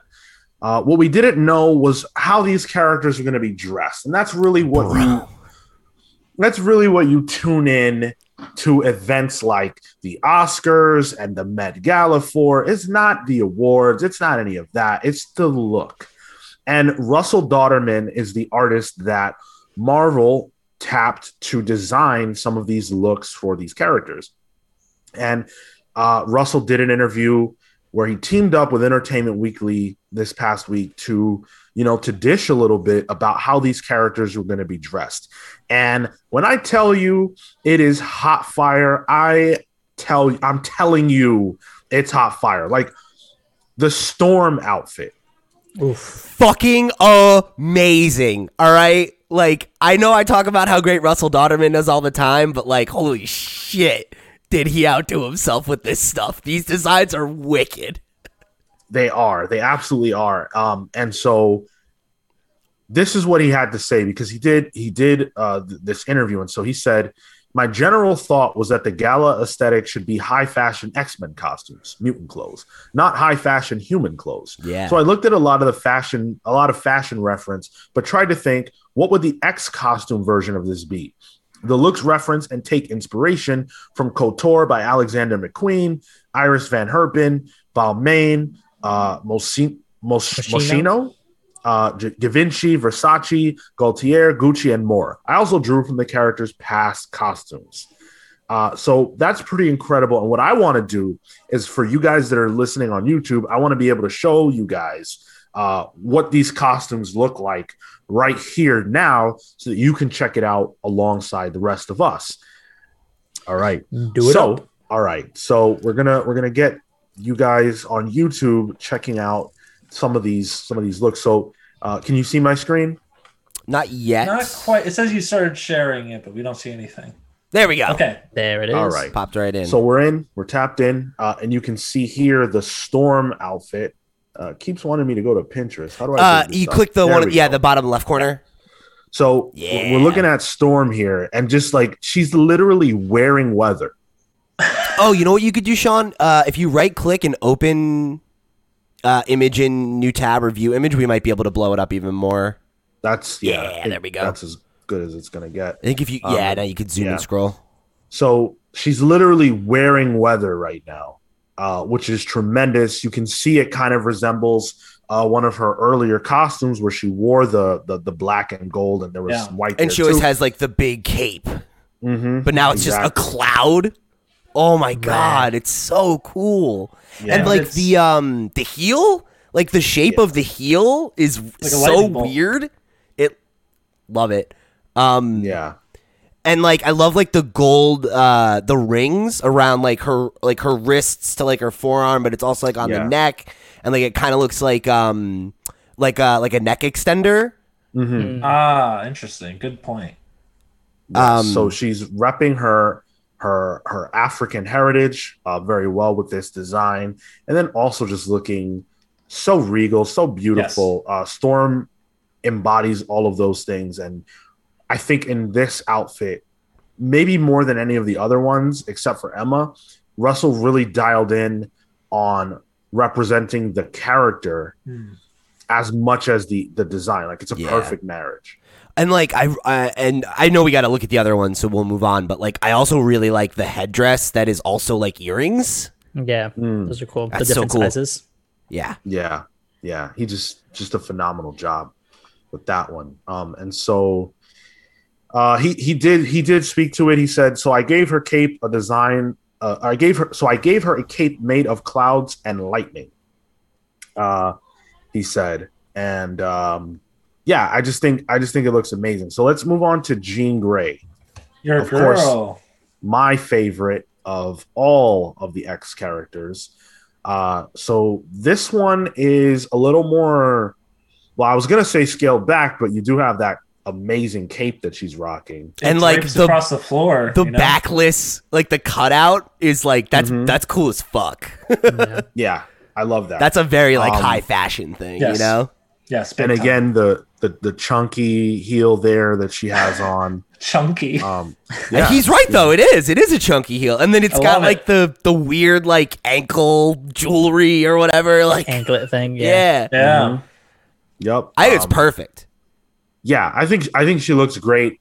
I've been a big fan of the way that Jean has looked since the House and Powers began, and I think that this synthesizes. It doesn't really reach too far back into her history so much as it just synthesizes what she's already kind of looked like into a design that makes sense for where she's at right now. Wait, so those yellow things floating around her head, is that part of the outfit? Because it says telekinetically holding up floating X headpiece. Yeah. That's crazy. I love that. As advertised. Yeah, that's her, like, every time she would activate, I think, like, in the older comics, she would have, like, the things bounce out. So, yeah. Yep. So that's pretty sick. Russell's Jean is like my favorite Jean. I love the way he draws her. Yeah. Yep. And by the way, we're gonna see this a little more when we get to Emma, but my man Russell Dauterman can draw some hands. Like, look at her hands. I know. He's just so look at her good. fingers. Yeah, it's crazy. So that's Jean. You gonna scroll down to her feet next, Sean? They're covered. So we already talked about how good the shoes are, Marco. So here we go with Cyclops now. Yo, his visor. I was gonna say, can we talk about how fucking cool that visor is? Yeah. That looks like some future soldier, but like also a king kind of shit. Like it reminded me of the from the DC universe, the Royal Flush Gang for some reason from Batman Beyond. Huh. Oh, interesting. You know, for whatever reason, like I saw it and I'm like, it reminds me of like Black Bolt meets RoboCop. I was gonna say this. I get Judge Dredd out of this. Oh yeah, totally. I really like the yellow palms on the gloves, and then the that extend to the X on the hands. Mm-hmm. Cyclops living that straight edge lifestyle. That's pretty cool. That's sick. Sick. I didn't know he was into hardcore like that, but and I really like that the jacket has like, it's got kind of like an old school, you know, like it looks like a military coat from like, you know, Revolution era or something, but with the X kind of woven in and like those very like broad pointy shoulders, which is like a super high fashion thing. It's neat, man. Yeah, it looks kind of futuristic. Mm-hmm, yeah. I think he did a very good job with Cyclops, and I love that the X is not all the way filled in. Yeah. On the chest piece, it's just kind of a small little touch. But yeah, I think Cyclops looks pretty cool. And then yeah, go ahead. I was gonna just say, I think that like Marco is right that it draws a good like mix of looking regal, but also still kind of like war look, because he's such a military type guy, you know. Well, this look is certainly far from regal. This is Carnage, right? Yeah, it's just Carnage. Yeah, it's just straight up Carnage. And I can imagine all of the fans of one Rachel Summers are now asking for her to be able to step on them, because look at those shoes. Those fucking heels. Dude, yeah. This is so what they're actually doing is aping on an early 2000s style known as the penance look. Dude, this was my least favorite, unfortunately. Yeah, this is really the only one that I didn't love. It's cool. It's like loud and out there, but it's just not. I also, I'm not as familiar with Rachel, so I don't know how much this ties into her powers necessarily. But this one was just like, all right.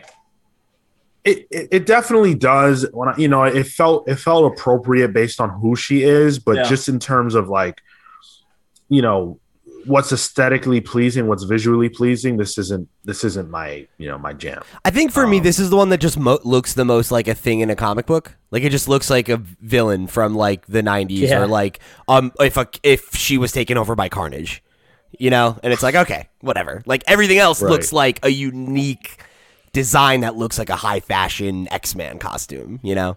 Spawn would fight her. I can see that. Yeah, right. Like that looks like a Spawn character for sure.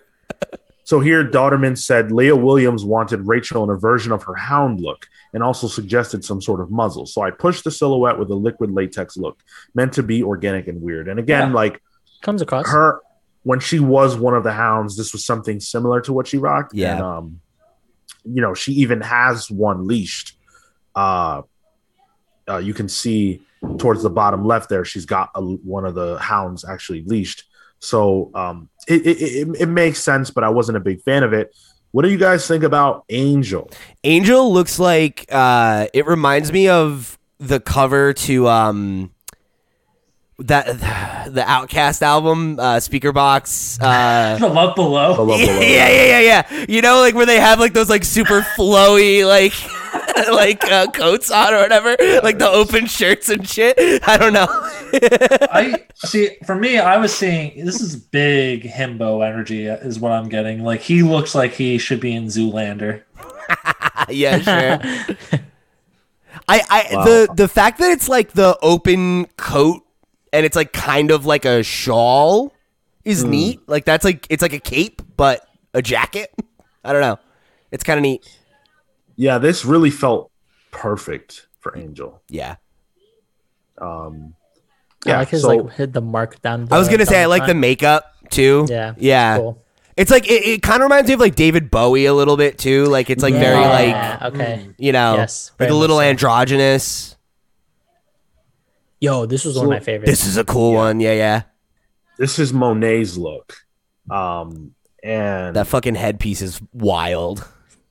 Yeah, I'm loving the headpiece. She's got the like, how would you describe this? Sheer, right? Yeah, she's got this like sheer kind of dress thing on, but they're pants. You can see underneath. I guess they are pants. But it does look like it. That's the cool thing about it, is that it's like a weird modular kind of thing. Yeah.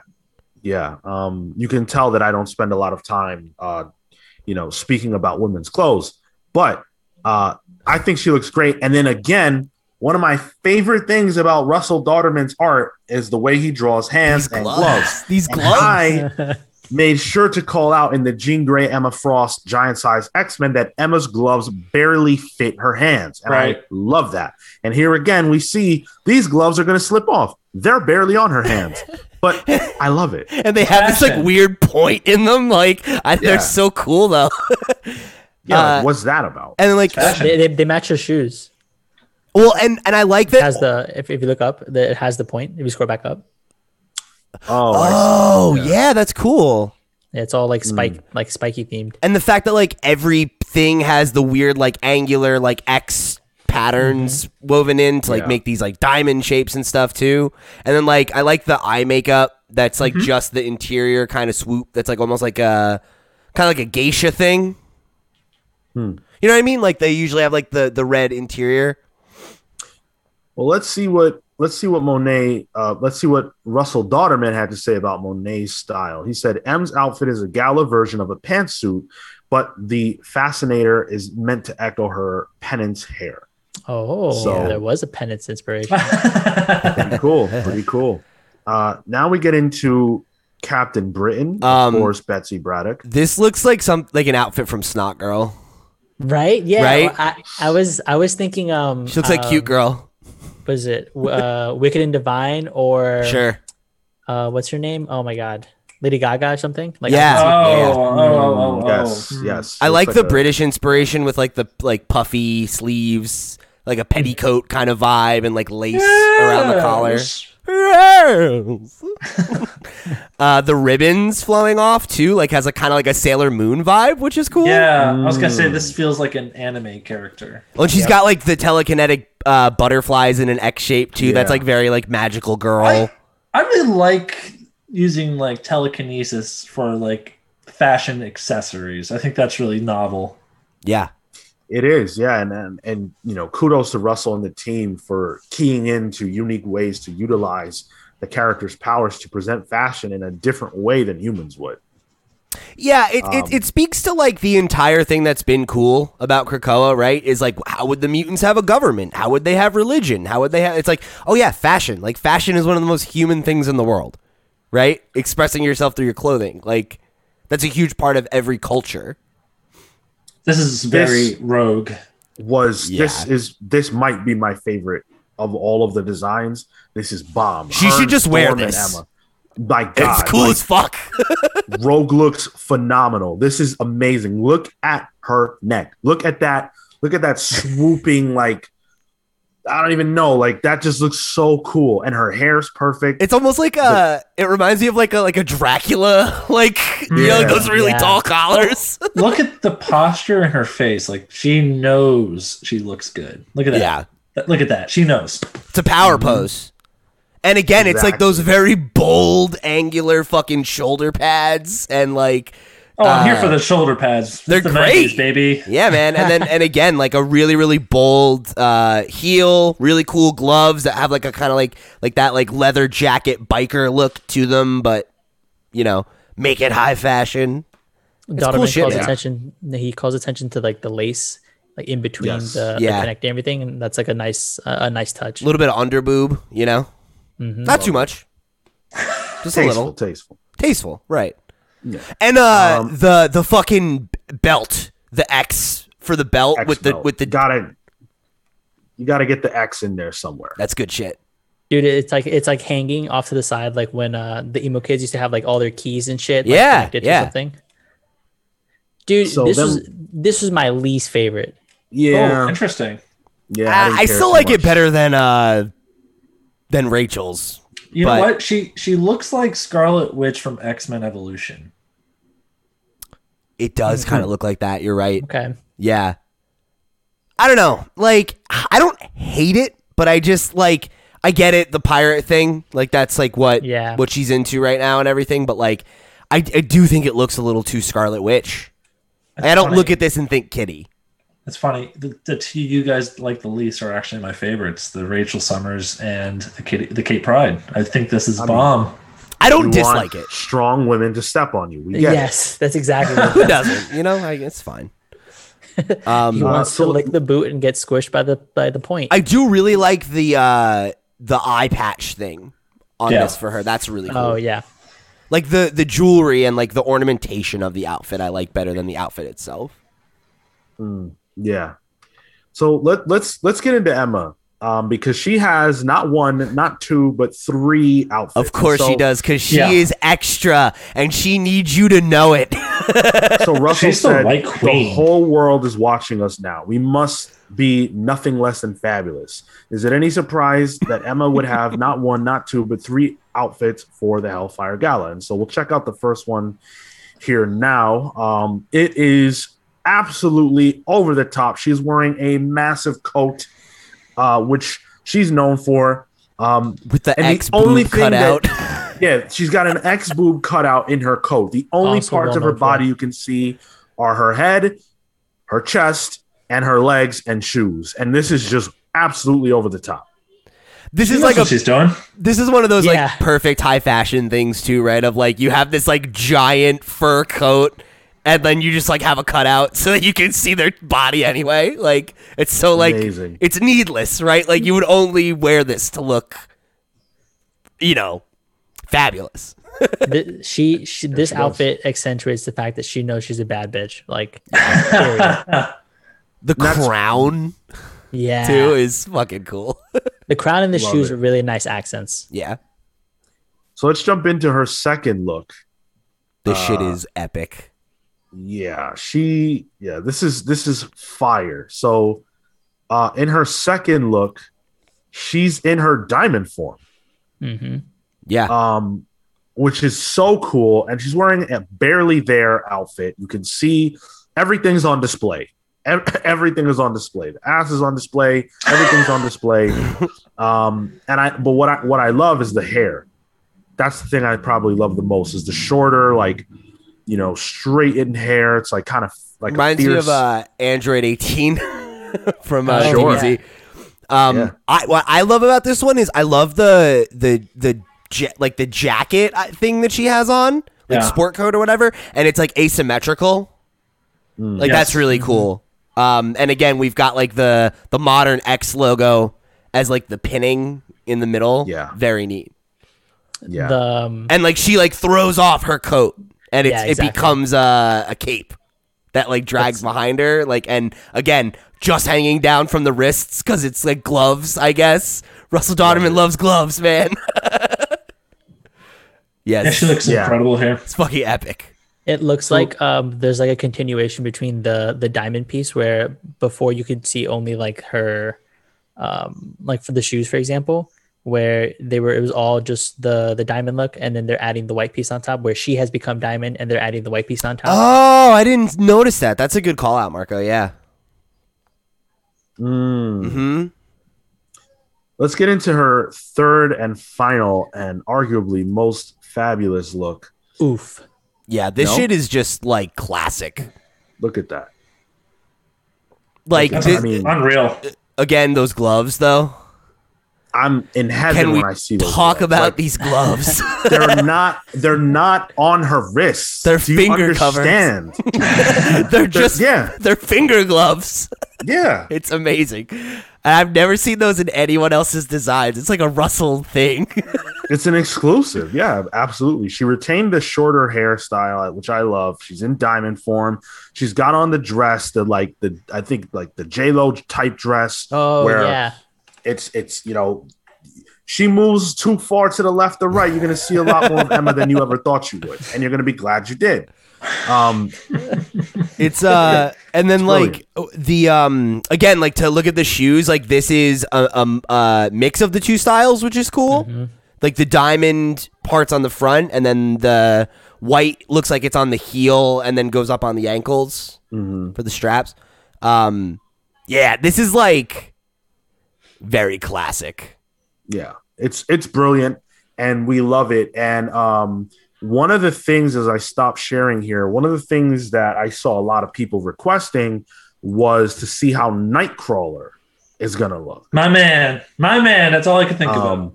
And so that's going to be pretty cool. If you haven't yet seen, I don't have it in front of me, but if you haven't yet seen how Pepe Larraz drew these characters on a cover for Planet-Size X-Men, you have to see it. They look amazing.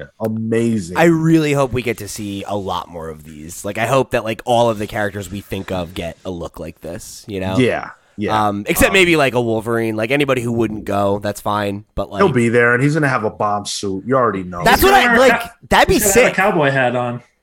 Oh, I don't know about that. But like, I can imagine it with like he's got like a Burt Reynolds vibe. You know, like it's like he's in a dope suit, bolo tie with like a cowboy hat, not a 10-gallon, but like just a little one. You know, and Kurt's got to be there to invoke the first law of hell yeah, dude. And like, you know, I want to see, like they called out Nightcrawler. I'd love to see more mutants that have like a unique thing, like the way that the psychic stuff was being utilized was cool. Like what does like Pyro's outfit look like? And like, is there like, you know, flames incorporated in it? Like Iceman. Yeah. Like those are ones that I think would be really, really cool to see. And obviously, like, I'm sure Russell can't just design these outfits all day, but I sure would like them to pay him to. I'm not sure that he can. Like, I think he can, and I think he did. I hope so. Like the fact that we just had like a 30-minute segment of just like who wore it best, the X-Men. Like, I love this. Can we do this every week? It's so fun, and you know that's why the X-Men stuff is the most exciting stuff happening at Marvel, because when did you ever get this? Like, we used to have the swimsuit covers back in the day, where the men and women would be in their swimsuits, and you know there were issues where they would be just by the beach and by the pool and things like that. And you know that's something that a lot of fans of the X-Men remember and resonate with. And this isn't that, but getting to see them in different outfits and different styles and things like that is so fun. Yeah, I totally agree. I think. For me, what I love about this is just that like you get to just get a really cool artist and let them just let loose and make something wild. Yeah, I want to see Mystique roll in and change her whole look. That would be cool. Every panel, every page, I want to see her be different. That'd be wild. That would be cool. Yeah, I think that there's a lot of mileage on this idea, so. Hopefully Marvel is going to play with that. And I'm sure there will. This seems like something that the creators are having fun with. And by the nature of that, we're going to be able to have fun with it too. So Planet-Size X-Men, of course, drops on my birthday, June 16th. And we're all going to be basking in the glory of what the Hellfire Gala has to offer. I'm so excited. So something else that I'm excited about is a new Predator series coming from Marvel. I think we did the article, the news story a few months back about how they got the rights to Predator, and they finally announced what they're going to do with it. And so Predator #1 is going to be coming, and it's written by Ed Brisson. There you go. All right. Yeah. Who's just coming off of X-Force, and Kev Walker is going to be doing the art. And it's also coming out in June. So they put out a couple of covers and stuff like that, and it looks great. It looks really cool. I actually have never seen Predator, the movie. Oh, really? Yeah, never seen Predator. I don't know if you should. I don't know. I feel like he would. It's an action 80s movie. That's perfect. It's a great Schwarzenegger movie, man. Yeah, the Predator movies are fun. Dylan got Jesse Ventura in it. Ooh, The mind, the body, and the soul. nice. Yeah, I'm excited about this because Ed Brisson's been a little bit quiet. He hasn't really been doing much since his time with X-Force kind of wrapped up and his time with Cable. And so that's exciting. And I think that his style is going to lend a lot to what I think Predator is like. So I'm into this. Cool. Yeah. I've read the Predator versus Archie series. Heavily recommend. It's buck wild, but so fucking funny. What a weird collaboration there. It was. No. Sit up. How the hell are you? Oh, is that now who are you doing an impression of? Is that Predator, Marco? That was from Predator. So yeah, that's the Predator, bro. That's the Predator? Yeah, that's the Predator. You'll kill the Predators. The Ice Age. There you go. Thank you. Yep, I got you. I'm done. I was hoping Marco would have done it. His voice is a little better than yours. That was a low effort Predator impression.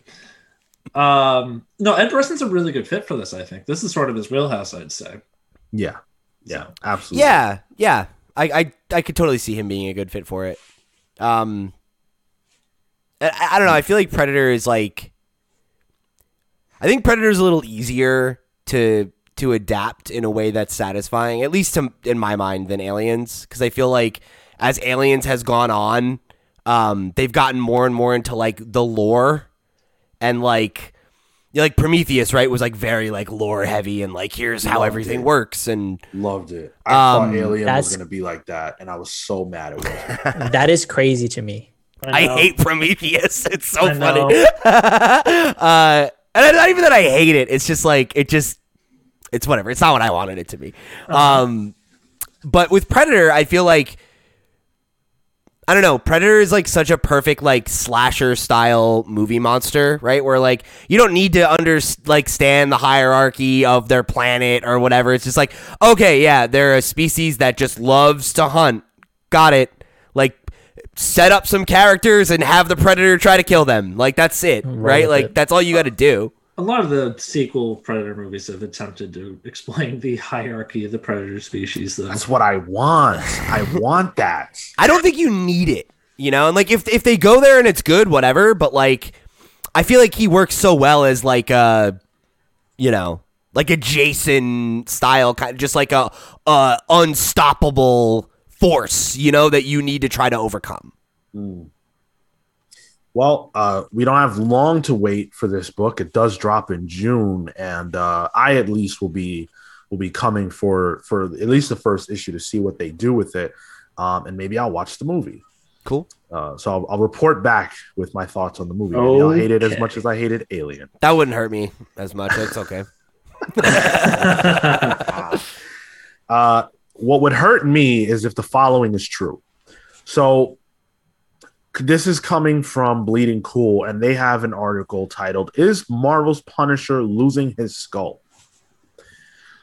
So, of course, we know that the Punisher has been a character that, as Marvel has tried to utilize him a little more with the television series over at Netflix and things like that, heat has been on this character. People felt like he was not a good character to be showcasing in a television show like Netflix's, and that his hyper-violent nature was the antithesis of what superheroes are supposed to be. On top of that, we had incidents where cops have worn his insignia, whether they had it emblazoned into their gun or on their own person and things like that, that have upset a lot of people. Of course, Disney notoriously silent on that issue, and creators of all kinds have come out and spoken about their frustration with the way that Punisher has been used by police across this country.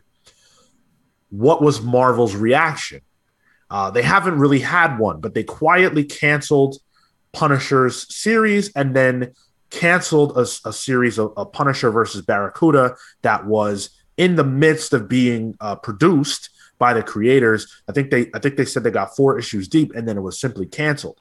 And now we see that in Heroes Reborn and in Heroes Return, the Punisher that they're showing us does not have a skull on his chest. His new design, at least as it pertains to Heroes Reborn, and Heroes Return does not feature the skull. It features something that it's like a white body armor. It looks like a chest plate. Yeah, a chest plate that reminds you of the skull, but it isn't the skull. And so we've talked about what to do with the Punisher in the past, and now that this is what we're seeing here, if they decide to remove the skull and go with this going forward, how do you guys feel about that? I think it's a lost opportunity. We have talked about it in the past, and it's a lost opportunity in the way to correct the sort of idea that the skull represents, because Marvel and the comics and the fans have the capability to be able to sort of reshift that narrative. Jerry Conway has been extremely influential in trying to be able to change the narrative around it. And just for context, if you don't know, Jerry Conway, the creator of the Punisher. Yeah. Right. And his whole thing has been we need to realize what the character actually represents, and it isn't what people now either within some far leaning political sphere or people who advocate for violence or something sort of take it.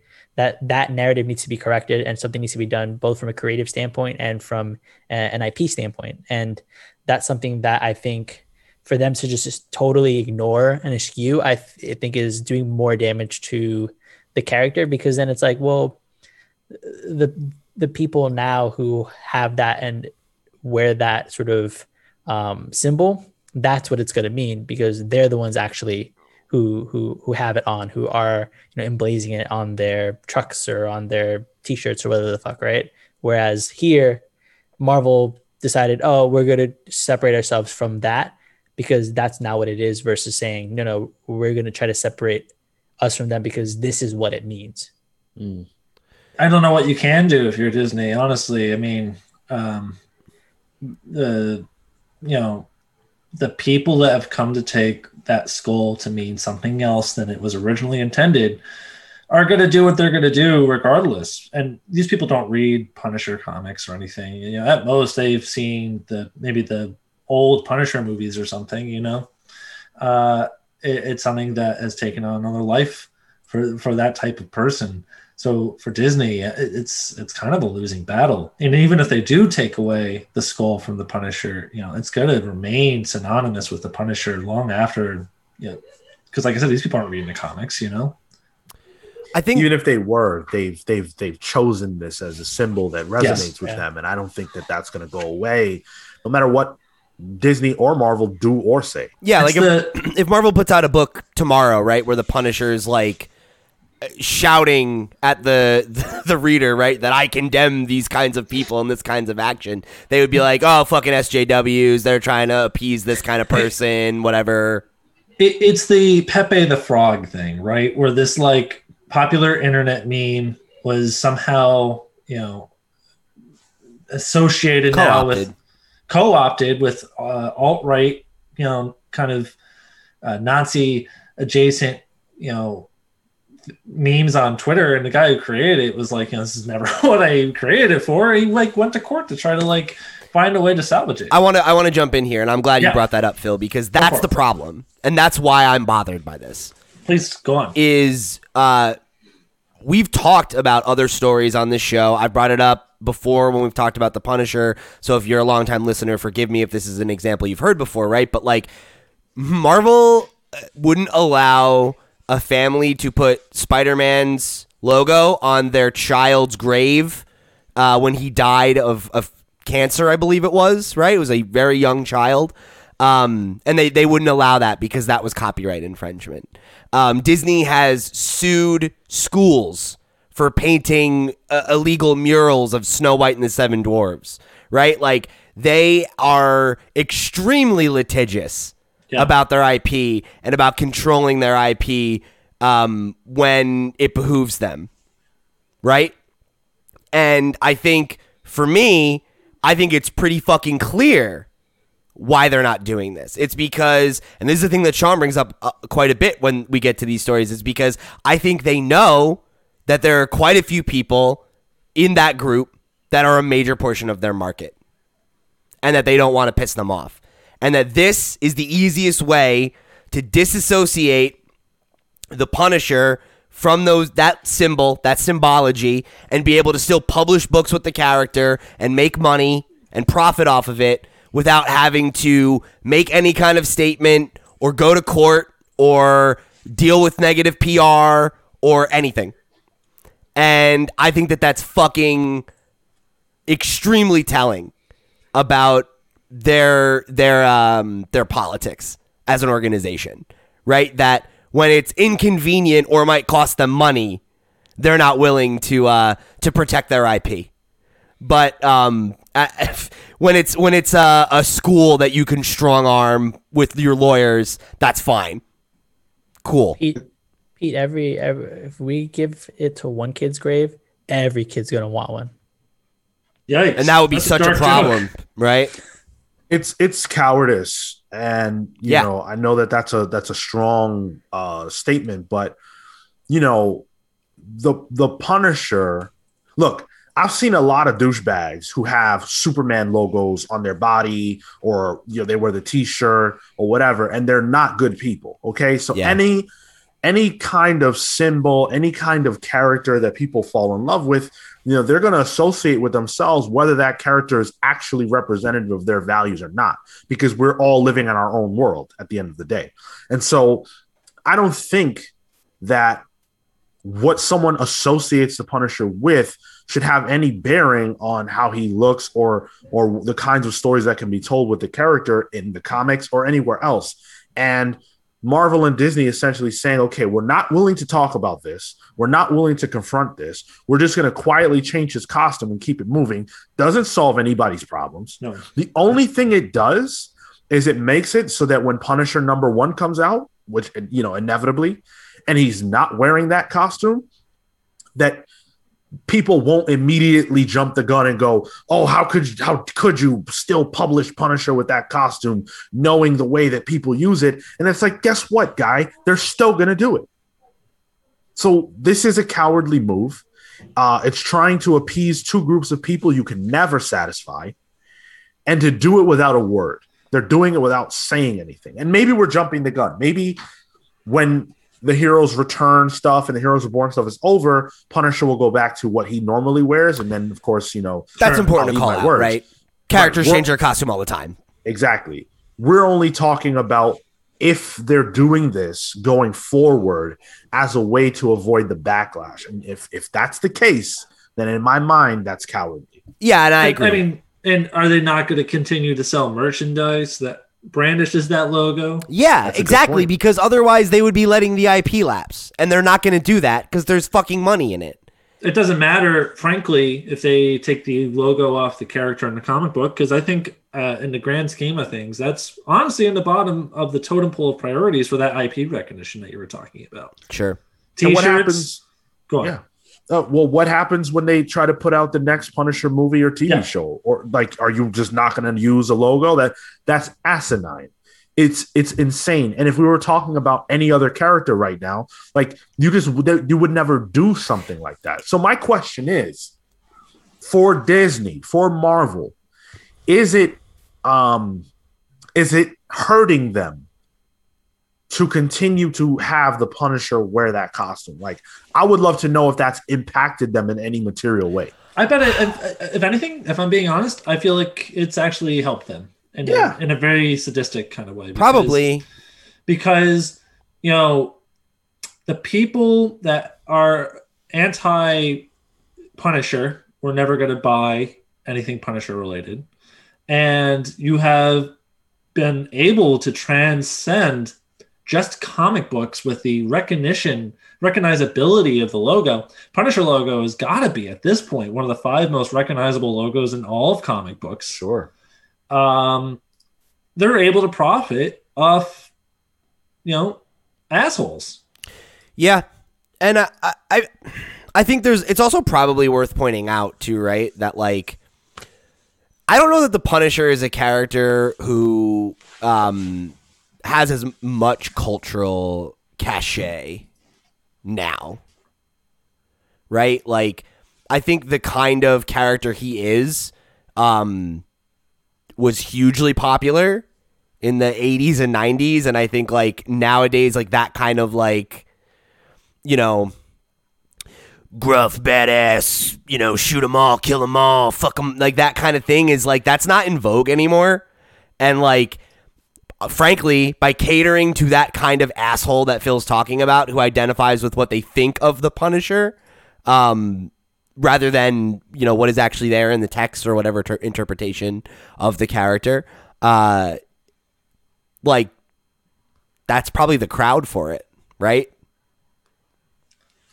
Pete, you've made this point so often on the show, how Disney goes out of its way to kind of straddle this tightrope of appealing to everyone, frankly, just everyone, every possible person.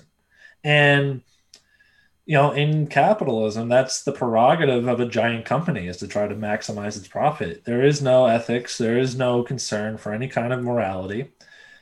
And, you know, for Disney, its bottom line is positively affected by trying to appeal to white nationalists. And that's really cynical, but it's true. I'm not pressed by that because I don't give a shit. At the end of the day, they're a business, and I respect the fact that they're a business. And I get other people having different feelings in that, but I'm not pressed. You want to sell Punisher merchandise to people who are white supremacists? Go right ahead. I don't care. My problem is play it straight across the board. Don't say you can't use the Punisher logo on some kid, or Spider-Man's logo on some kid's grave, but you can use it on a gun that's killing black people. Don't tell me that. Right. You know, play it straight. Don't take the logo away from the character in the comics for people who get it and understand, in a medium where he directly condemns those kinds of people, because we talked about that too in the, I believe it was Matthew Rosenberg's Punisher run, where he meets these cops who idolize him and he tells them, no, you guys don't get it. I'm not aligned with what you guys are talking about. And that was a great issue and a great conversation. Don't take the logo away from that and then continue to sell the thing on your t-shirts and your mugs and your cups and wherever else the characters fucking card decals. Yeah. Well, and not to mention, right, how many fucking people are there that are selling modified versions of the Punisher logo with like the fucking Blue Lives Matter flag and shit like that? Mm-hmm. That is an illegal modification of a copyrighted material that you damn well know that they've sued a lot of other motherfuckers over. And like, where's that fire? Where's that smoke now? Well, that requires them to weigh in on something that's, putting it mildly, controversial. Exactly. The Blue Lives Matter kind of cultural battle that require, for Disney to dip their toes into that would merit so much blowback. Exactly. But that's the whole problem for me, right? And I think it comes back to what Sean said, and like I'm done at this point, right? It's cowardice. It's absolute cowardice, and it's cowardice, but like, they're gonna dry their eyes with $1 billion. Yeah, exactly. Yeah, issues. so exactly, right? And like, I don't expect companies to be moralistic, and the bigger they are, generally the more evil they are, right? We that's how it works. But like, fuck you, frankly, is where I'm at, right? Like, you're upset about that? Here's a Black Lives Matter sticker with Mickey Mouse ears on it. Does that make you feel better? What? Look at our initiative for Pride Month. Though. Yeah, this one's got a rainbow on it. It's the Mickey Mouse ears, but it's a rainbow. None of the proceeds will go to help queer people at all, though. Just cool. All right. Fucking hate it here. Yeah. It's definitely frustrating, but it's definitely Disney, and we'll see how it plays out. We don't have long to wait because Heroes Reborn is going to be beginning, I believe, in June, and then Heroes Return is, ending whenever. But what do you guys think about that? Are you down with Disney and Marvel saying no more Punisher logo, at least in the comics? Or do you want them to keep it? And so where do you fall? We want to hear your thoughts on that. We want to hear your thoughts on everything we've talked about here on this podcast. We want to hear your thoughts about Butts and Seats, buttsandseatscomic.com. Are you going to join us on the Kickstarter campaign for that? Are you a wrestling fan? What'd you think about us having Tony Schiavone? That's a huge get for the Comics Pals.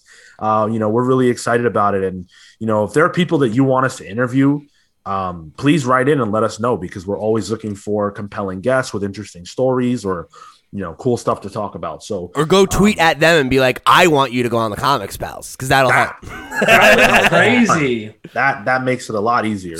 Let's start our Twitter. Who's the person we want to harass, right? We just be like our fan every single day, just be like, you gotta go on the Comics Pals. Oh boy. Shoot. Wow. Kirkman, let's go. So Robert Kirkman, Get him Tom back. King, Scott Snyder, Rob Brent Liefeld. Morrison. Sure. Rob Liefeld. We interviewed Rob Liefeld. He's got us blocked. Oh, that's right. He has his blocked. We got blockchained. He was so nice to us. He literally we nice interview. He said we did a good job, and then we somehow got blockchained. Tweet at him to unblock us. Yes. Let's get John Barenthal on. Let's see what he thinks about this Punisher business. Hell yeah. Yo, I would love that. Don't even. Also, we know what he thinks about it. Go look at his Twitter. Yeah, he's been pretty upfront about condemning all that crap. He basically says anybody who does that is a fucking clown. So. Don't bury the lead, Pete. He could have been on the show to say that. Tweet at them, tweet at us, tweet whatever you want. We would love for you guys to interact with us. Hopefully you enjoyed what we did today. We've got a lot of content for you this week to check out. It's just madness. So our Justice League review for Zack Snyder's Justice League is out now. Check that out. Our Falcon Winter Soldier episode of We Watch is out now. Check that out. We've got the Invincible We Watch coming out this Friday, right? Yeah, this Friday. This Friday. If you're listening on next Monday. Weekend. Yes. The Invincible Book Club is coming. Just so much content for you guys that we're absolutely proud to be producing. So thank you so much for listening. If you're a new listener and you got through all of this, we thank you so much. We do all the things we just talked about, and we drop this podcast every single Monday where we're talking about comics. We're talking about these characters, and everywhere that you can find them. You can find us at the Comics Pals on social media all over the place. Wherever you listen to us, make sure that you guys are following. Make sure that you guys are leaving us a comment there. Those things help us out a ton.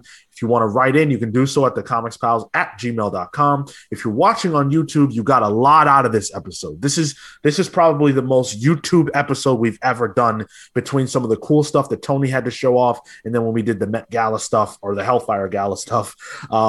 So support us on YouTube. Give us a subscribe. I want to remind you that those subscriptions that we're talking about are completely free. The word subscribe means a lot of things in different spaces. In the podcast space, it means that you are supporting us for free by telling other people you like what we do. So please do that. We appreciate it. And if you want to continue the conversation with us beyond this show, you can do so by joining our Discord server. You can come hang out with us right now. In my ear, I hear the notifications going off because there's conversation going on right now. You can be a part of that by joining our Discord server and clicking that description in the link below. Pete, plug. All right. Take a breath, Sean. Thank you guys for joining us here at another episode of the Comics Pals. If you are a new listener, I hope you enjoyed this episode, and I hope you'll give us a subscribe and follow along. We do a lot of great stuff. If you want to connect with me, I'm at @loud_Pete on Twitter and Instagram. You can also go check out my band at LongFriendTimeFriend, at LFTF the band on Twitter. Wherever you get your music, we just put out our first album, If Me Dies, Me Dies. It's getting some good buzz. I'm real proud of it. I think it's good. I hope you'll check it out. You guys are real big in Nigeria, right? It is actually legitimately very big in Nigeria, which is awesome. So if you want to make it big in your home country, go check it out. And then if you want to get some more content from me, you can check out the Potscast. It's a weekly Nintendo podcast I host every week over on lootpots.com. And I stream over there sometimes too. Check it out. Marco. You can follow me on Instagram and Twitter at Mr. Marco Enomoto. If you like wrestling, which starts with a W, you might be a weeb, which also starts with a W. And we have a very active weeb community in the Discord, so please join. We're doing an Akira watch along. I need to screenshot Sean just with the the galaxy brain. I don't know why you guys are laughing. Anime and manga are cool. Heard you. They're definitely as cool as wrestling. I'll give you that. Probably cooler. We're talking about Dragon Ball. I love Cooler. Yes, you are right. And if you want to follow someone else who is cool, well, maybe not that cool. You don't have to follow them. Kale's not cool. Don't follow him. Yeah, you can follow throw to Phil. Yeah, he's maybe at Cyborg Bebop. That's right. Yes. So tweet at me at Cyborg Bebop, or you can slide in my DMs on Instagram, I guess, and tell us how we made a mistake of not getting Tony Schiavone to say it's Sean. That would have been cool. But we asked a lot, and he delivered on everything. So again, very thankful. Also, let me know what comics you've been buying with your stimmies, baby. As for me, I got Grant Morrison's Action Comics run, the omnibus. Nice. Pick that up. That'll be coming in. I'll put that on social media for you guys to see. And I also bought the Dragon Ball box set of the original manga run. Oh, really? Cool. Yeah. That's awesome. Also, when that's coming from New Zealand, I got a really sweet discount for that. So whenever that comes, that might be a week or two. So like I said, let me know what you guys bought. And as for me, you can follow me on Twitter and Instagram only at Sean Soapbox. I am still living on cloud 9, having had the opportunity to speak to Tony Schiavone. So if you want to talk to me about that, if you want to talk to me about wrestling or anything that's cool, we got WrestleMania coming up here in just a couple of weeks. So I'm in wrestling mode for sure. Hit me up to chat about those things. With that, we're the Comics Pal signing off. Take care, guys. See you next week. Philip, I can't believe you're here.